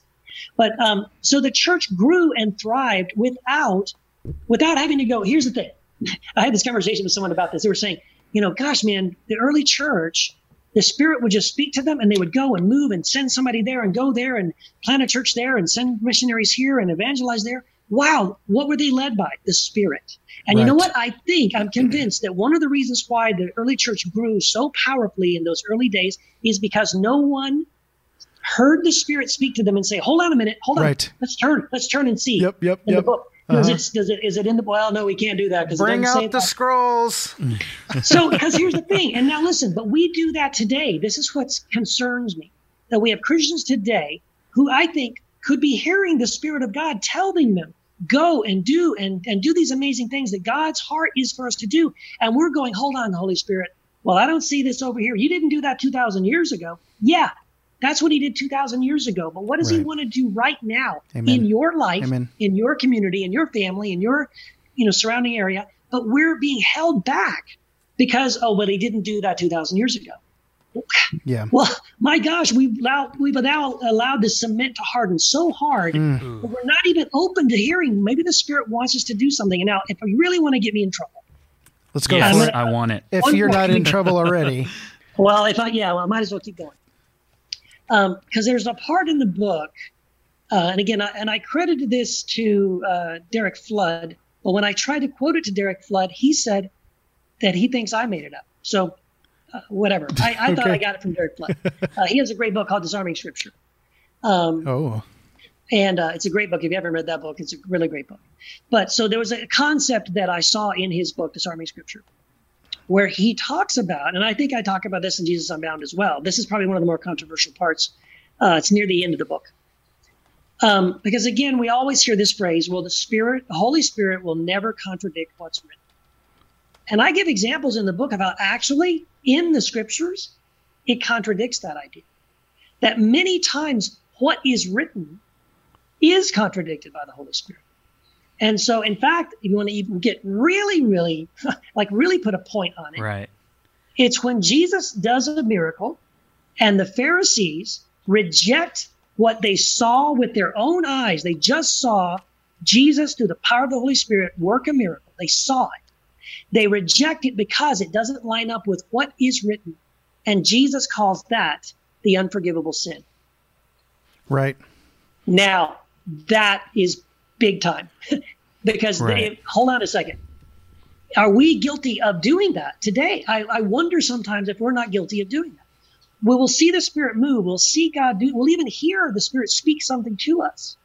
But because it doesn't line up with what we understand, well, no, what's written says blah, blah, blah. And then we deny it. We say, oh, no, that wasn't God. Now, what are we doing? Right? In other words, we're allowing this written word, which again, I love it. I think it's great. It's very, very helpful.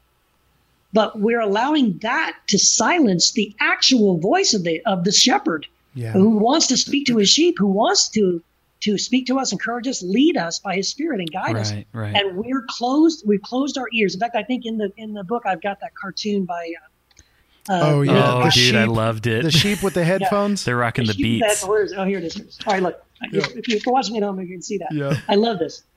All right, so they've got headphones listening to the Bible, and Jesus says, my sheep can hear my voice, and they're saying, what did he say? Because all they can hear. Christopher texted me that picture. He said, shots fired, shots fired.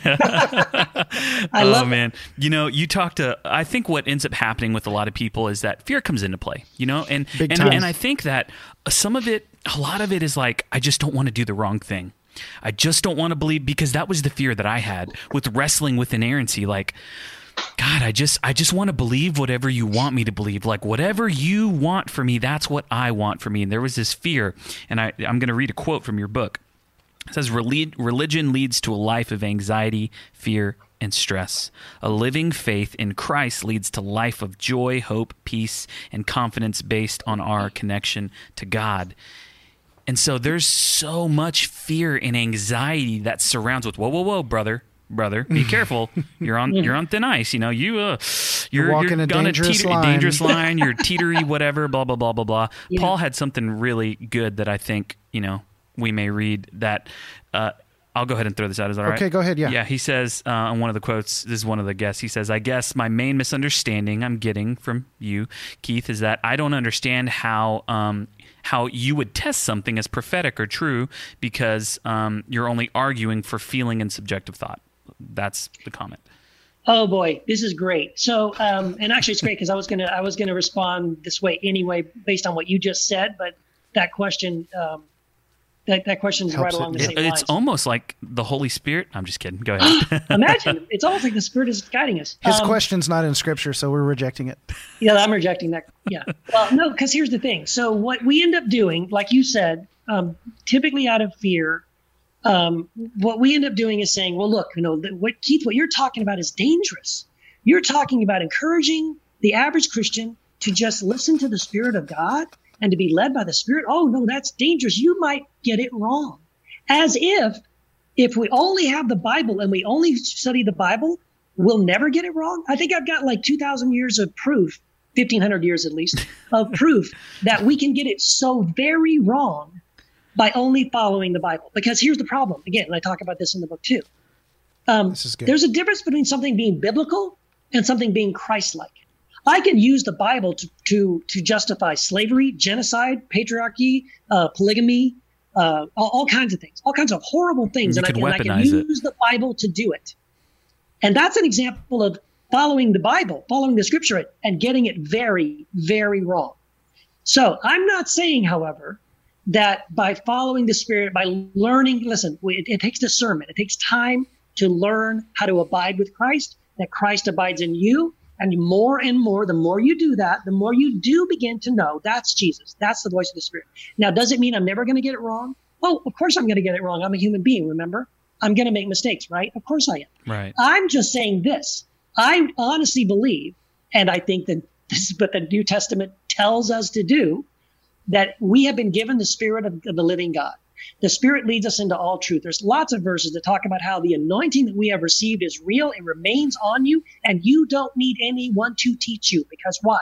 You have the Spirit of the living God in you. So I'm just saying that according to the scriptures, I have the mind of Christ. Right. I have Jesus, the Spirit of the living God in me. And so does that mean I'm not going to get it wrong? Of course I'll get it wrong. But I think you have a better chance of getting it right if you're being led by the Spirit than if you're only being led by a book. Because again, I've got over 1,000 years of history of examples of people just using the book. Right. And doing awful, horrible, disgusting things, which, by the way, are not Christ-like. Right. And you totally can look at the life of people. I mean, you can 100%, I think we touched on this earlier, read the Bible every single day of your life and not have the transformative power of the Holy Spirit at work in your life. Truth. You can be a tree that bears bad fruit, and your soil could be the Bible. But if Jesus isn't coming, and if he's not tending to the tree and doing all, like if the fruits of the Spirit are not evident and present in your life, then where's the transformative power in the Bible? There isn't any. By the way, look, Jesus tells us verbatim, there is no life in the Bible. He said that. He said to the Pharisees, he said, you search the scriptures yep. because you think in them you will find life, but you won't. And where's the only place you're going to find life? In Christ. Right. So again, you say you love the Bible, you say you follow the Bible, then what does it say? I mean, the Pharisees were a perfect example. They knew, they studied, they remembered, they could recall large, massive chunks of the Old Testament. I mean, books. Like and miss the heart of God. And you can miss the heart of God. But then you go back and you talk in your book about Paul, Jesus coming, removing the veil. Voila, now we can see, Yeah, one of the things you brought up in the book that I thought was really great, and it pertains to this question about, like, how do you discern, how do you know that you're hearing from God?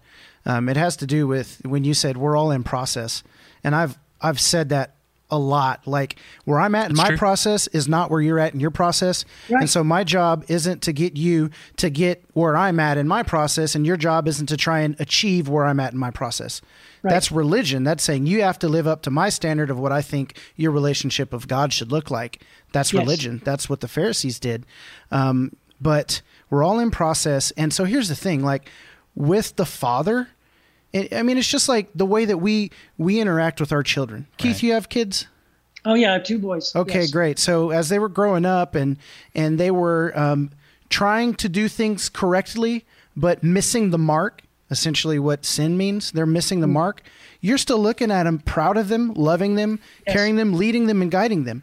And so, if we're afraid that like, oh, you heard something from God and you better be careful because you might be wrong, where's the grace in that? Right. Where's the heart of the Father for that person to create a safe space to say, maybe you didn't hear the Spirit, but let's seek him more and make sure that you are, or ask again, or whatever it is. Where's the grace in that?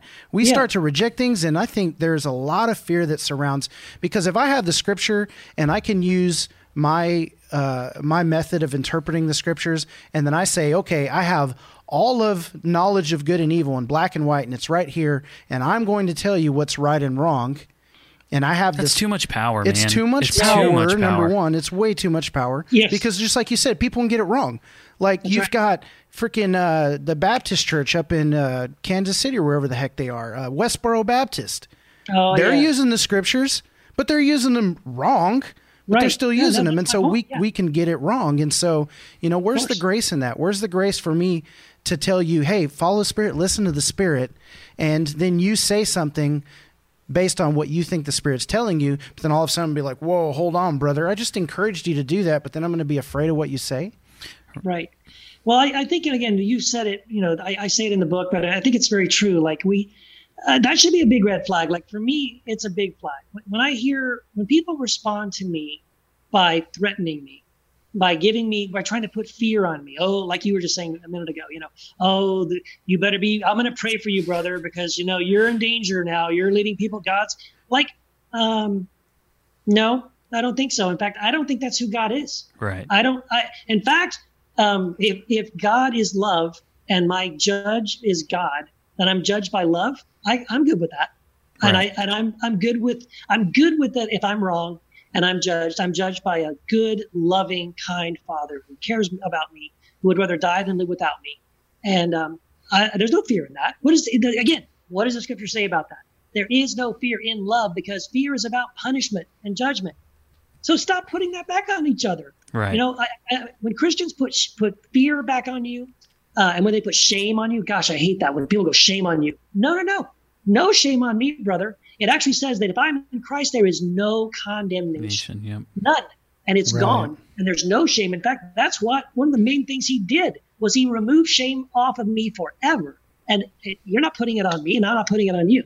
So we don't do that to each other. That's not the way we operate, right? I love the verse where it says, I can't remember, I think it's Philippians, but it says, we no longer regard anyone from a worldly point of view. And it says, once we regarded Christ in that way, but no more. But again, so that worldly point of view is that sort of judgment and that coming down on them and this fear and control and all that. Like, nope, we don't do that anymore. That's not the way.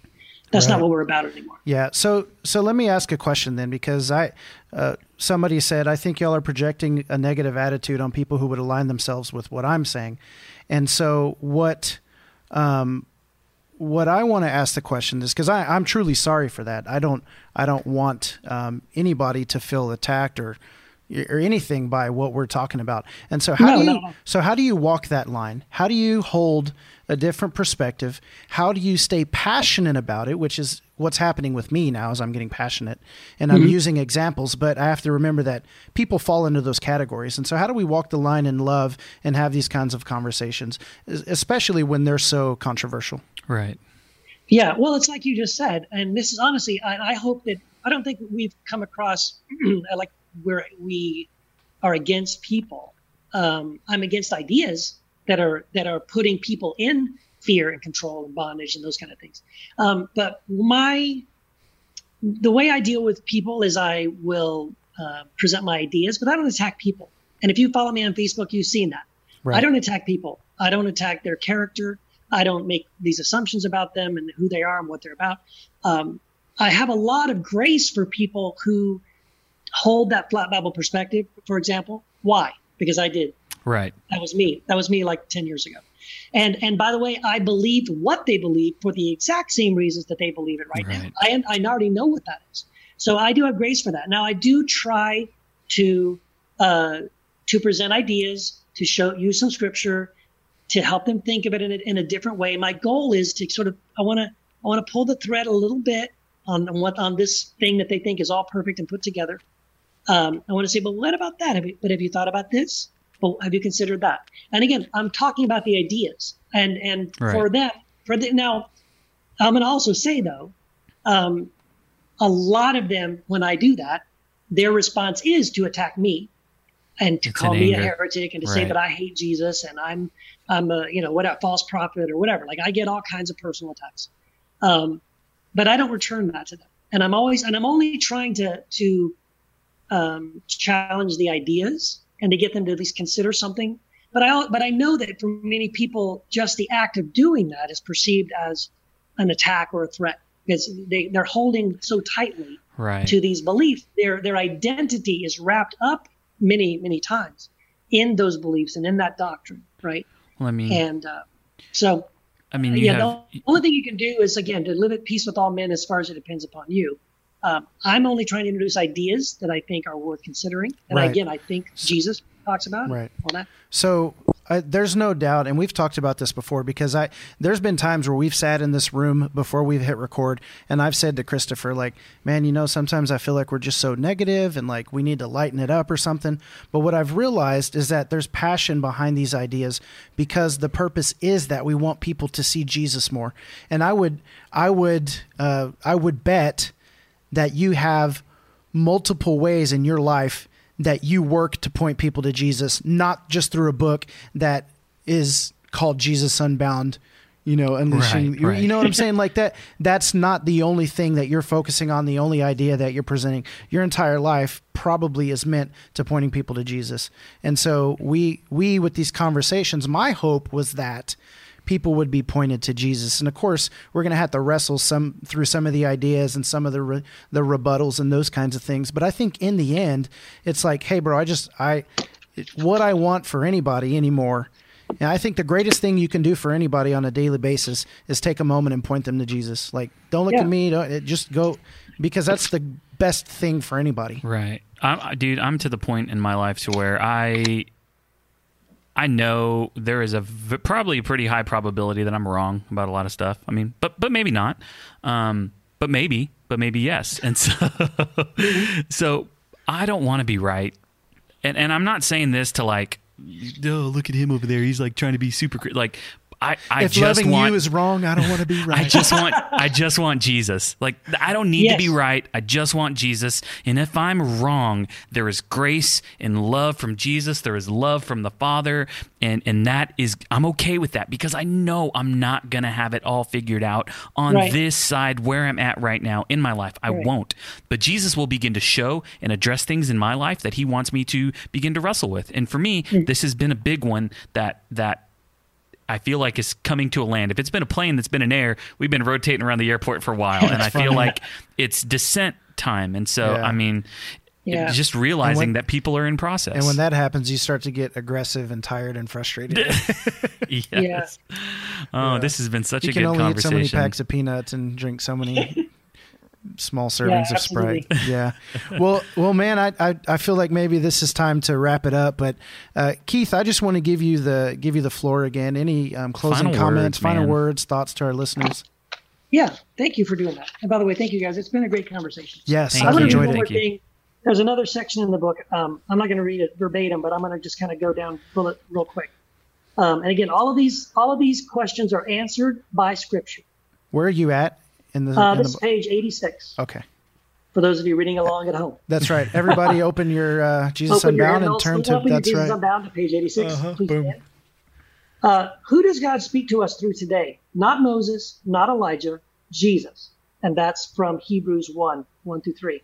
Who is the one mediator between God and man? Not the law, not the prophets, Jesus. 1 Timothy 2:5. Who is the one instructor who teaches us? Not the law, not the prophets, Jesus. That's Matthew 23:10. Who is the one we should listen to? Not Moses, not Elijah, Jesus. Matthew 17:4. Who is the only one who removes the veil that covers the Old Testament scriptures that cover our eyes? Only Jesus. 2 Corinthians 3:14. Where do we go to find life? Not to the scriptures, to Jesus. John 4:39. Who is the only one who has ever seen God at any time? Not Moses, not Elijah, Jesus. John 1:17-18. Who is the Word of God? Not your Bible. Jesus. John 1:1-14. Who reveals the truth to us about the Father? No one but Jesus. That's John 14:9, Luke 10:22. And in fact, Luke 10:22 is one of the most powerful verses too, because I think we overlook it. And I'm going to just read this one. Because in response to the question, who reveals the truth to us about who the Father really is? In Luke 10:22, Jesus says this: no one knows the Father except the Son, and those to whom the Son chooses to reveal him. That's powerful. No one knows who the Father is except the Son, and to whomever the Son chooses to reveal the Father. So without Jesus, we don't get it. We don't know who God really is. We're getting it wrong. We have to start with Jesus. And again, the whole point of my book is to elevate Jesus, to lift Jesus up, to make it not about being right. It isn't about that. I don't really care about winning arguments. But at the end of it, if people come away with more of a love for Jesus, a hunger for him, a desire to spend more time with him, to hear his voice, to be led by him, that's worth it. That's what I want. That's really all I care about. So, yeah, thank you guys for this opportunity to have this conversation. Yeah, absolutely. You wanna plug your blog or your the podcast? Let people know where they can hear more of your stuff. Yeah, if you want to get if you want me to have poke the bear a little bit more, you can come to my blog. Is really just it is on Patheos, but the simple way to get there is just go to keithgiles.com. That'll take you straight to my blog. And I'm on Facebook and Twitter, and I'm pretty accessible there if you want to connect there. I do this podcast called the Heretic Happy Hour podcast, which is, you can go to heretichappyhour.com. And I guess that's mainly it. Drop some of the names of the people that you've had on there. Those are we've had some amazing interviews. guests. I mean, we've had Bart Ehrman, who's like a very famous atheist. We've had Peter Enns, Brian Zahn, Brad Jerzak. So Pete Enns, Richard Rohr. He does the Bible Bishop for normal people. Pete Enns, right? Yeah, Pete Enns he's awesome. Yeah, he's been on there. We had Rachel Held Evans, which was beautiful. Right. So glad we got to have her on. Right. Nadia Bolz-Weber, Bishop Carlton Pearson. By the way, if you haven't seen the movie Come Sunday on Netflix, we had the actual guy, the real guy that's about. Come and talk to us. That was an amazing episode. Who's that? Say that again. There's a Netflix movie called Come Sunday. It's a true story of Bishop Carlton Pearson, who was a very famous televangelist in Oklahoma City, who had this major epiphany about hell not being forever. Yes. And lost everything. I mean, he went to Oral Roberts University, didn't he? Yes. Oral Roberts was grooming him to basically take over the ministry until that happened. Yeah. The movie is great, by the way. Yeah. Paul wants to know if you had any guys on the podcast that disagree with you. Well, the atheist. Well, Bart Ehrman, yes. Yeah. And no, he's not the only one. And not only that, let me just say this. The three hosts of the podcast don't agree with each other. Right. And every single Wait a episode. minute. So you can remain in community and do that with people you disagree with? Well, yeah, like I said, one of the hosts, so it's me and Jamal Javanji and Matthew DiStefano. And Jamal Javanji and I, even before we did this podcast, he had a book that came out, and I wrote a really negative review of his book. And then after that, we co-hosted this podcast together. And yet we still love each other, respect each other. We listen to each other with love and respect, even though we disagree on lots of things. So we're modeling every episode what it means for Christians to listen to and honor one another without agreement. Right. Wow. And your review was, it sucks. He's a heretic. Don't buy it. That's it. No, it's a lot longer than that, actually. Oh, man. But he has a new, by the way, I'll say this. Let me just say this. He has a brand new book that I love that's great. So go read the new book. It's called Living for a Living. It's a really good book. Nice. Living for a Living. Guys, any other kind of resources you might point us to, just if we like to read or follow blogs and that kind of stuff? Oh, you mean just other things? Yeah, just in general. Oh, gosh. Hey, the Bible. Duh. Do you follow Brian Zahn quite a bit? I follow him on Twitter, and I read. I love his books, but I've only read. He wrote the foreword to my book, but yeah, right. I read, I saw that. Yeah, I love. What is it? Farewell to Mars. I absolutely love the main one I recommend is Sinners in the Hands of a Loving God. That book is right. Right. So we're in Wichita, Kansas, and Friends University is here. And so Friends University is where James Bryan Smith, who wrote Good and Beautiful God, is the director of the Spiritual Formation School there at Friends University. Okay. And he is good friends with Brian Zahn. I know Brian Zahn's in Kansas City. Is that right?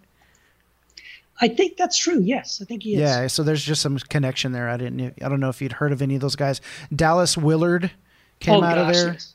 Listen, I am so blessed. I had this huge epiphany in my life, and Dallas Willard was a big part of that. Yeah. And I got to interview him twice. Oh wow! So I got to talk to him twice. It's phenomenal. He's a great guy, and I love Renovation of the Heart and Divine Conspiracy, both amazing books. Ooh, yes. Listeners, man, thank you so much for joining in and man, just being a part of this episode. I think this is one that we were super excited about. And you know what? You can 100% disagree with us, and that's okay. That's okay. But I would encourage you to go. And if you do, go to patreon.com/saltydogspodcast and send us all your money. But man, seriously, if any of this resonated with you at all, I'll say this. If this got a response from you, either one way or the other, I'm vibing with this or I'm disagreeing with this, I would highly encourage you to read the book. Jason's going to drop the link in the show notes. He'll have all the, I think he's going to try to catch all the books that were mentioned throw all the links in the show notes. So, Keith, man, thank you again for joining us. Jason, you have anything you want to add? No, Keith, I appreciate it again. And I don't know, hopefully you enjoyed yourself enough that maybe you'd come back on. Oh, yeah, absolutely, man. I got another book coming out in November. Well, there you go. Yeah, we'll do a book release bonus episode, and maybe you can bring some of your friends with you. That'd be great. Yeah, absolutely. That'd be cool. That'd be cool. Yeah, awesome. Well, hey, we're going to go ahead and let you go, and Chris and I are going to wrap up the end of this episode. And so, again, thank you so very much, and I'll be in touch, and we'll keep following what you're doing. All right. Thank you, guys. God bless. Thanks, bye, Keith. Have a good one. Yeah, bye. Bye-bye. Post-game show. Post-game show. Yeah. Wow. How about that? Man. That was a trip. That was a lot of fun, actually. That was a lot of fun, man. First author on the show. Yeah. First another guy who's on a podcast, right? Like he's have we had anybody else who's I don't think we've had anyone co-host else. of another kind of podcast? Well, yeah, I don't think so. Not really, huh? No. That's cool, man. I really, really enjoyed that. I loved making him laugh. That was fun. Yeah? Do you like his smile? Did you like his smile? Do you feel validated? Yeah, a little bit. I just felt like we had a really, really good conversation. I appreciated all the comments and the engagement that we had on Facebook. I mean, that's always something that's super, super cool. I'm not looking forward to, which this is just something we talked about, like I'm not looking forward to all of the messages or, hey, brother, I'm concerned about you or blah, blah, blah, or any of that stuff. Like, and there may be some of that. And I get people's hearts, but it's just like, sure. You didn't care about me when I had other, hidden sin in my life. Like, it's just one of those things. Like, but this one thing is it's just dumb. I hope none of my family members reach out to me because I don't even want to mess with that. But anyways, it was fun. that took a real dark turn. I know, but here's where I end up though. Like, really, my question is, if I disagree with your stance on the scriptures, but I still agree with you concerning everything of the doctrine of salvation and Christ and new life and spirit and purpose and mission, like, does it make any difference? You know what I'm saying? I think this kind of boils down to like, creationism. Like if you look at, do you believe in a 7-day creation or do you believe in something else, right? Do you believe in the gap theory or whatever it is? Like, does any of that really matter? Because I could be totally wrong about the creation account, right? I could read it one way and misinterpret it and I'm wrong, just as if I look at Moses and say he got it wrong in some places and me being wrong about that. If I'm still wrong about those things, does it really change anything? Yeah, I mean, some people would say yes. I'm more and more in my faith. There's just been so much that I feel like I've been wrong about. And I just want Jesus. I want more of him in my life. I want more Christ-like character in my life. I want the fruits of the Spirit to be transparent in my life. I mean, I want to love people the way that Jesus loves me. And that is where, that's the trajectory that I want my life to go. More Jesus, more being like Jesus, all of that. And so, I'm pretty sure that there's some stuff that I'm really, really, really wrong about.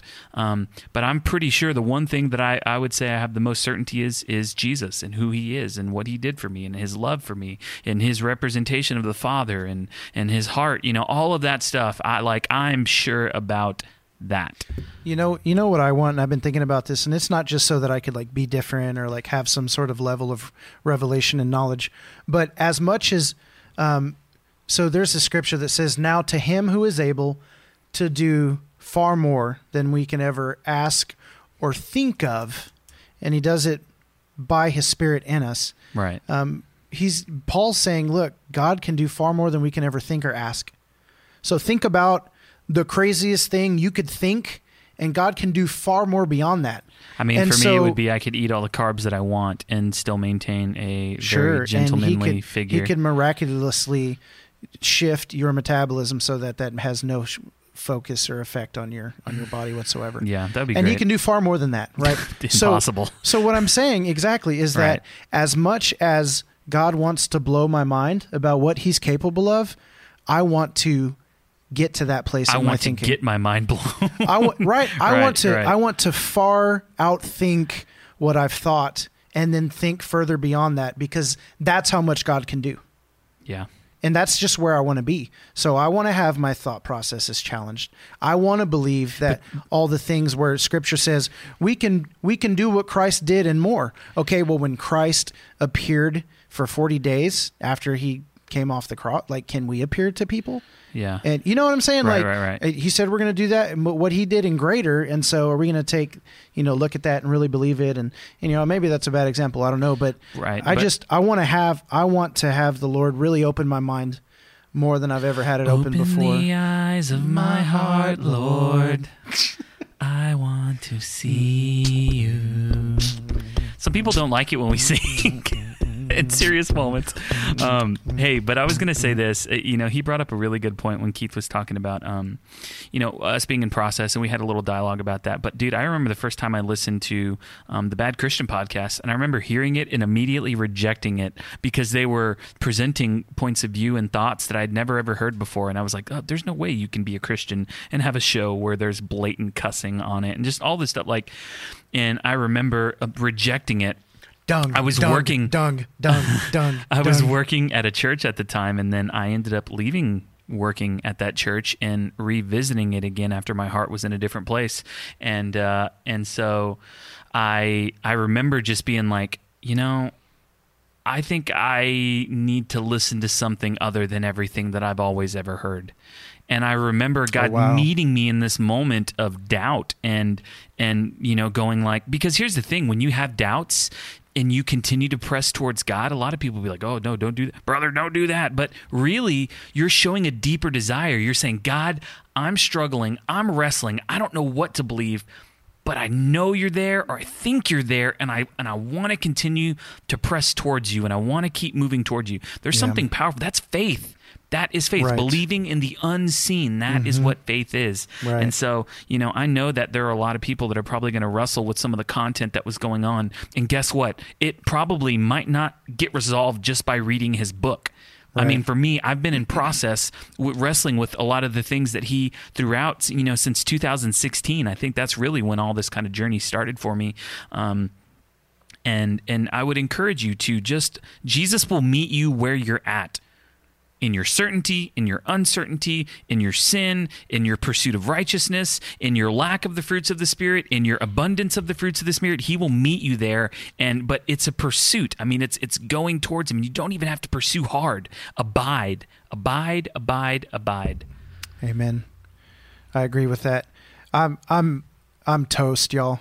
I'm going to call it quits. All right, well, I'm just going to go solo. I just got a second win. I'm just going to go for it now. Oh, I don't, bro. I'm toast. I'm exhausted. I'm hungry. I just want to eat bad food. I just want to say I was really excited about that, and I really wish Casey could have been here for this, but, this was the first time I ever really reached out to someone that I didn't know to ask to come onto the podcast, and I'm really grateful for Keith Giles and his heart and what he's written and the way that it's challenged me, even if I don't agree with it all the way or whatever. Like, I'm okay with being challenged, and again, it has helped me to say, okay, Jesus, like, you're going to be the one that leads and guides us into all truth, and so even if I have a wrong view of the Old Testament, lead me and guide me concerning the truth, right? Like, for sure. You be the source of that for me. Yes. And show me what's right and wrong and this and that and the other. And that's really going back to the Garden of Eden, sourcing from the tree of life, not sourcing from the tree of knowledge of good and evil. Am I going to try and figure this out on myself, by myself, or am I really going to ask God, hey, can you show me what this means? Right. Right. And Paul said something earlier. He said spirit and book. And I agree. Like, right. So we can do both. Yes. Again, we're not trying to throw out the Bible, but we just, for me, I don't know about you, but Jesus up here, Bible here, they're both great. Right. They're both good. Yep. Yes. For sure. All of the things. Awesome. Thank you, guys. We went super long, but it was totally worth it. SaltyDogsPodcast.com. Check out our Patreon page. Give us your money. No, don't say that. I love to say that. That's not what we want. Support us with your money. You're painting us in a bad light. I'm not painting us in any light. If your heart so desires to support the podcast financially, please do. There's an opportunity for that. It is not required. We will send you a prayer blanket. Oh my God. If you sow into this ministry, we will give you we'll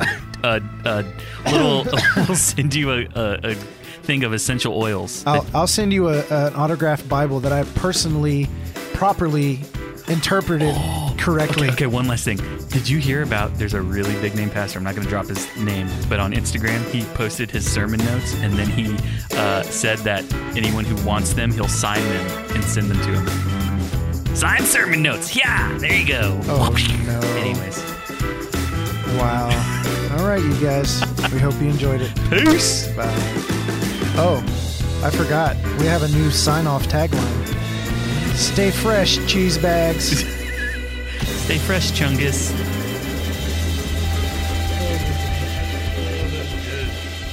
That was good. Bye.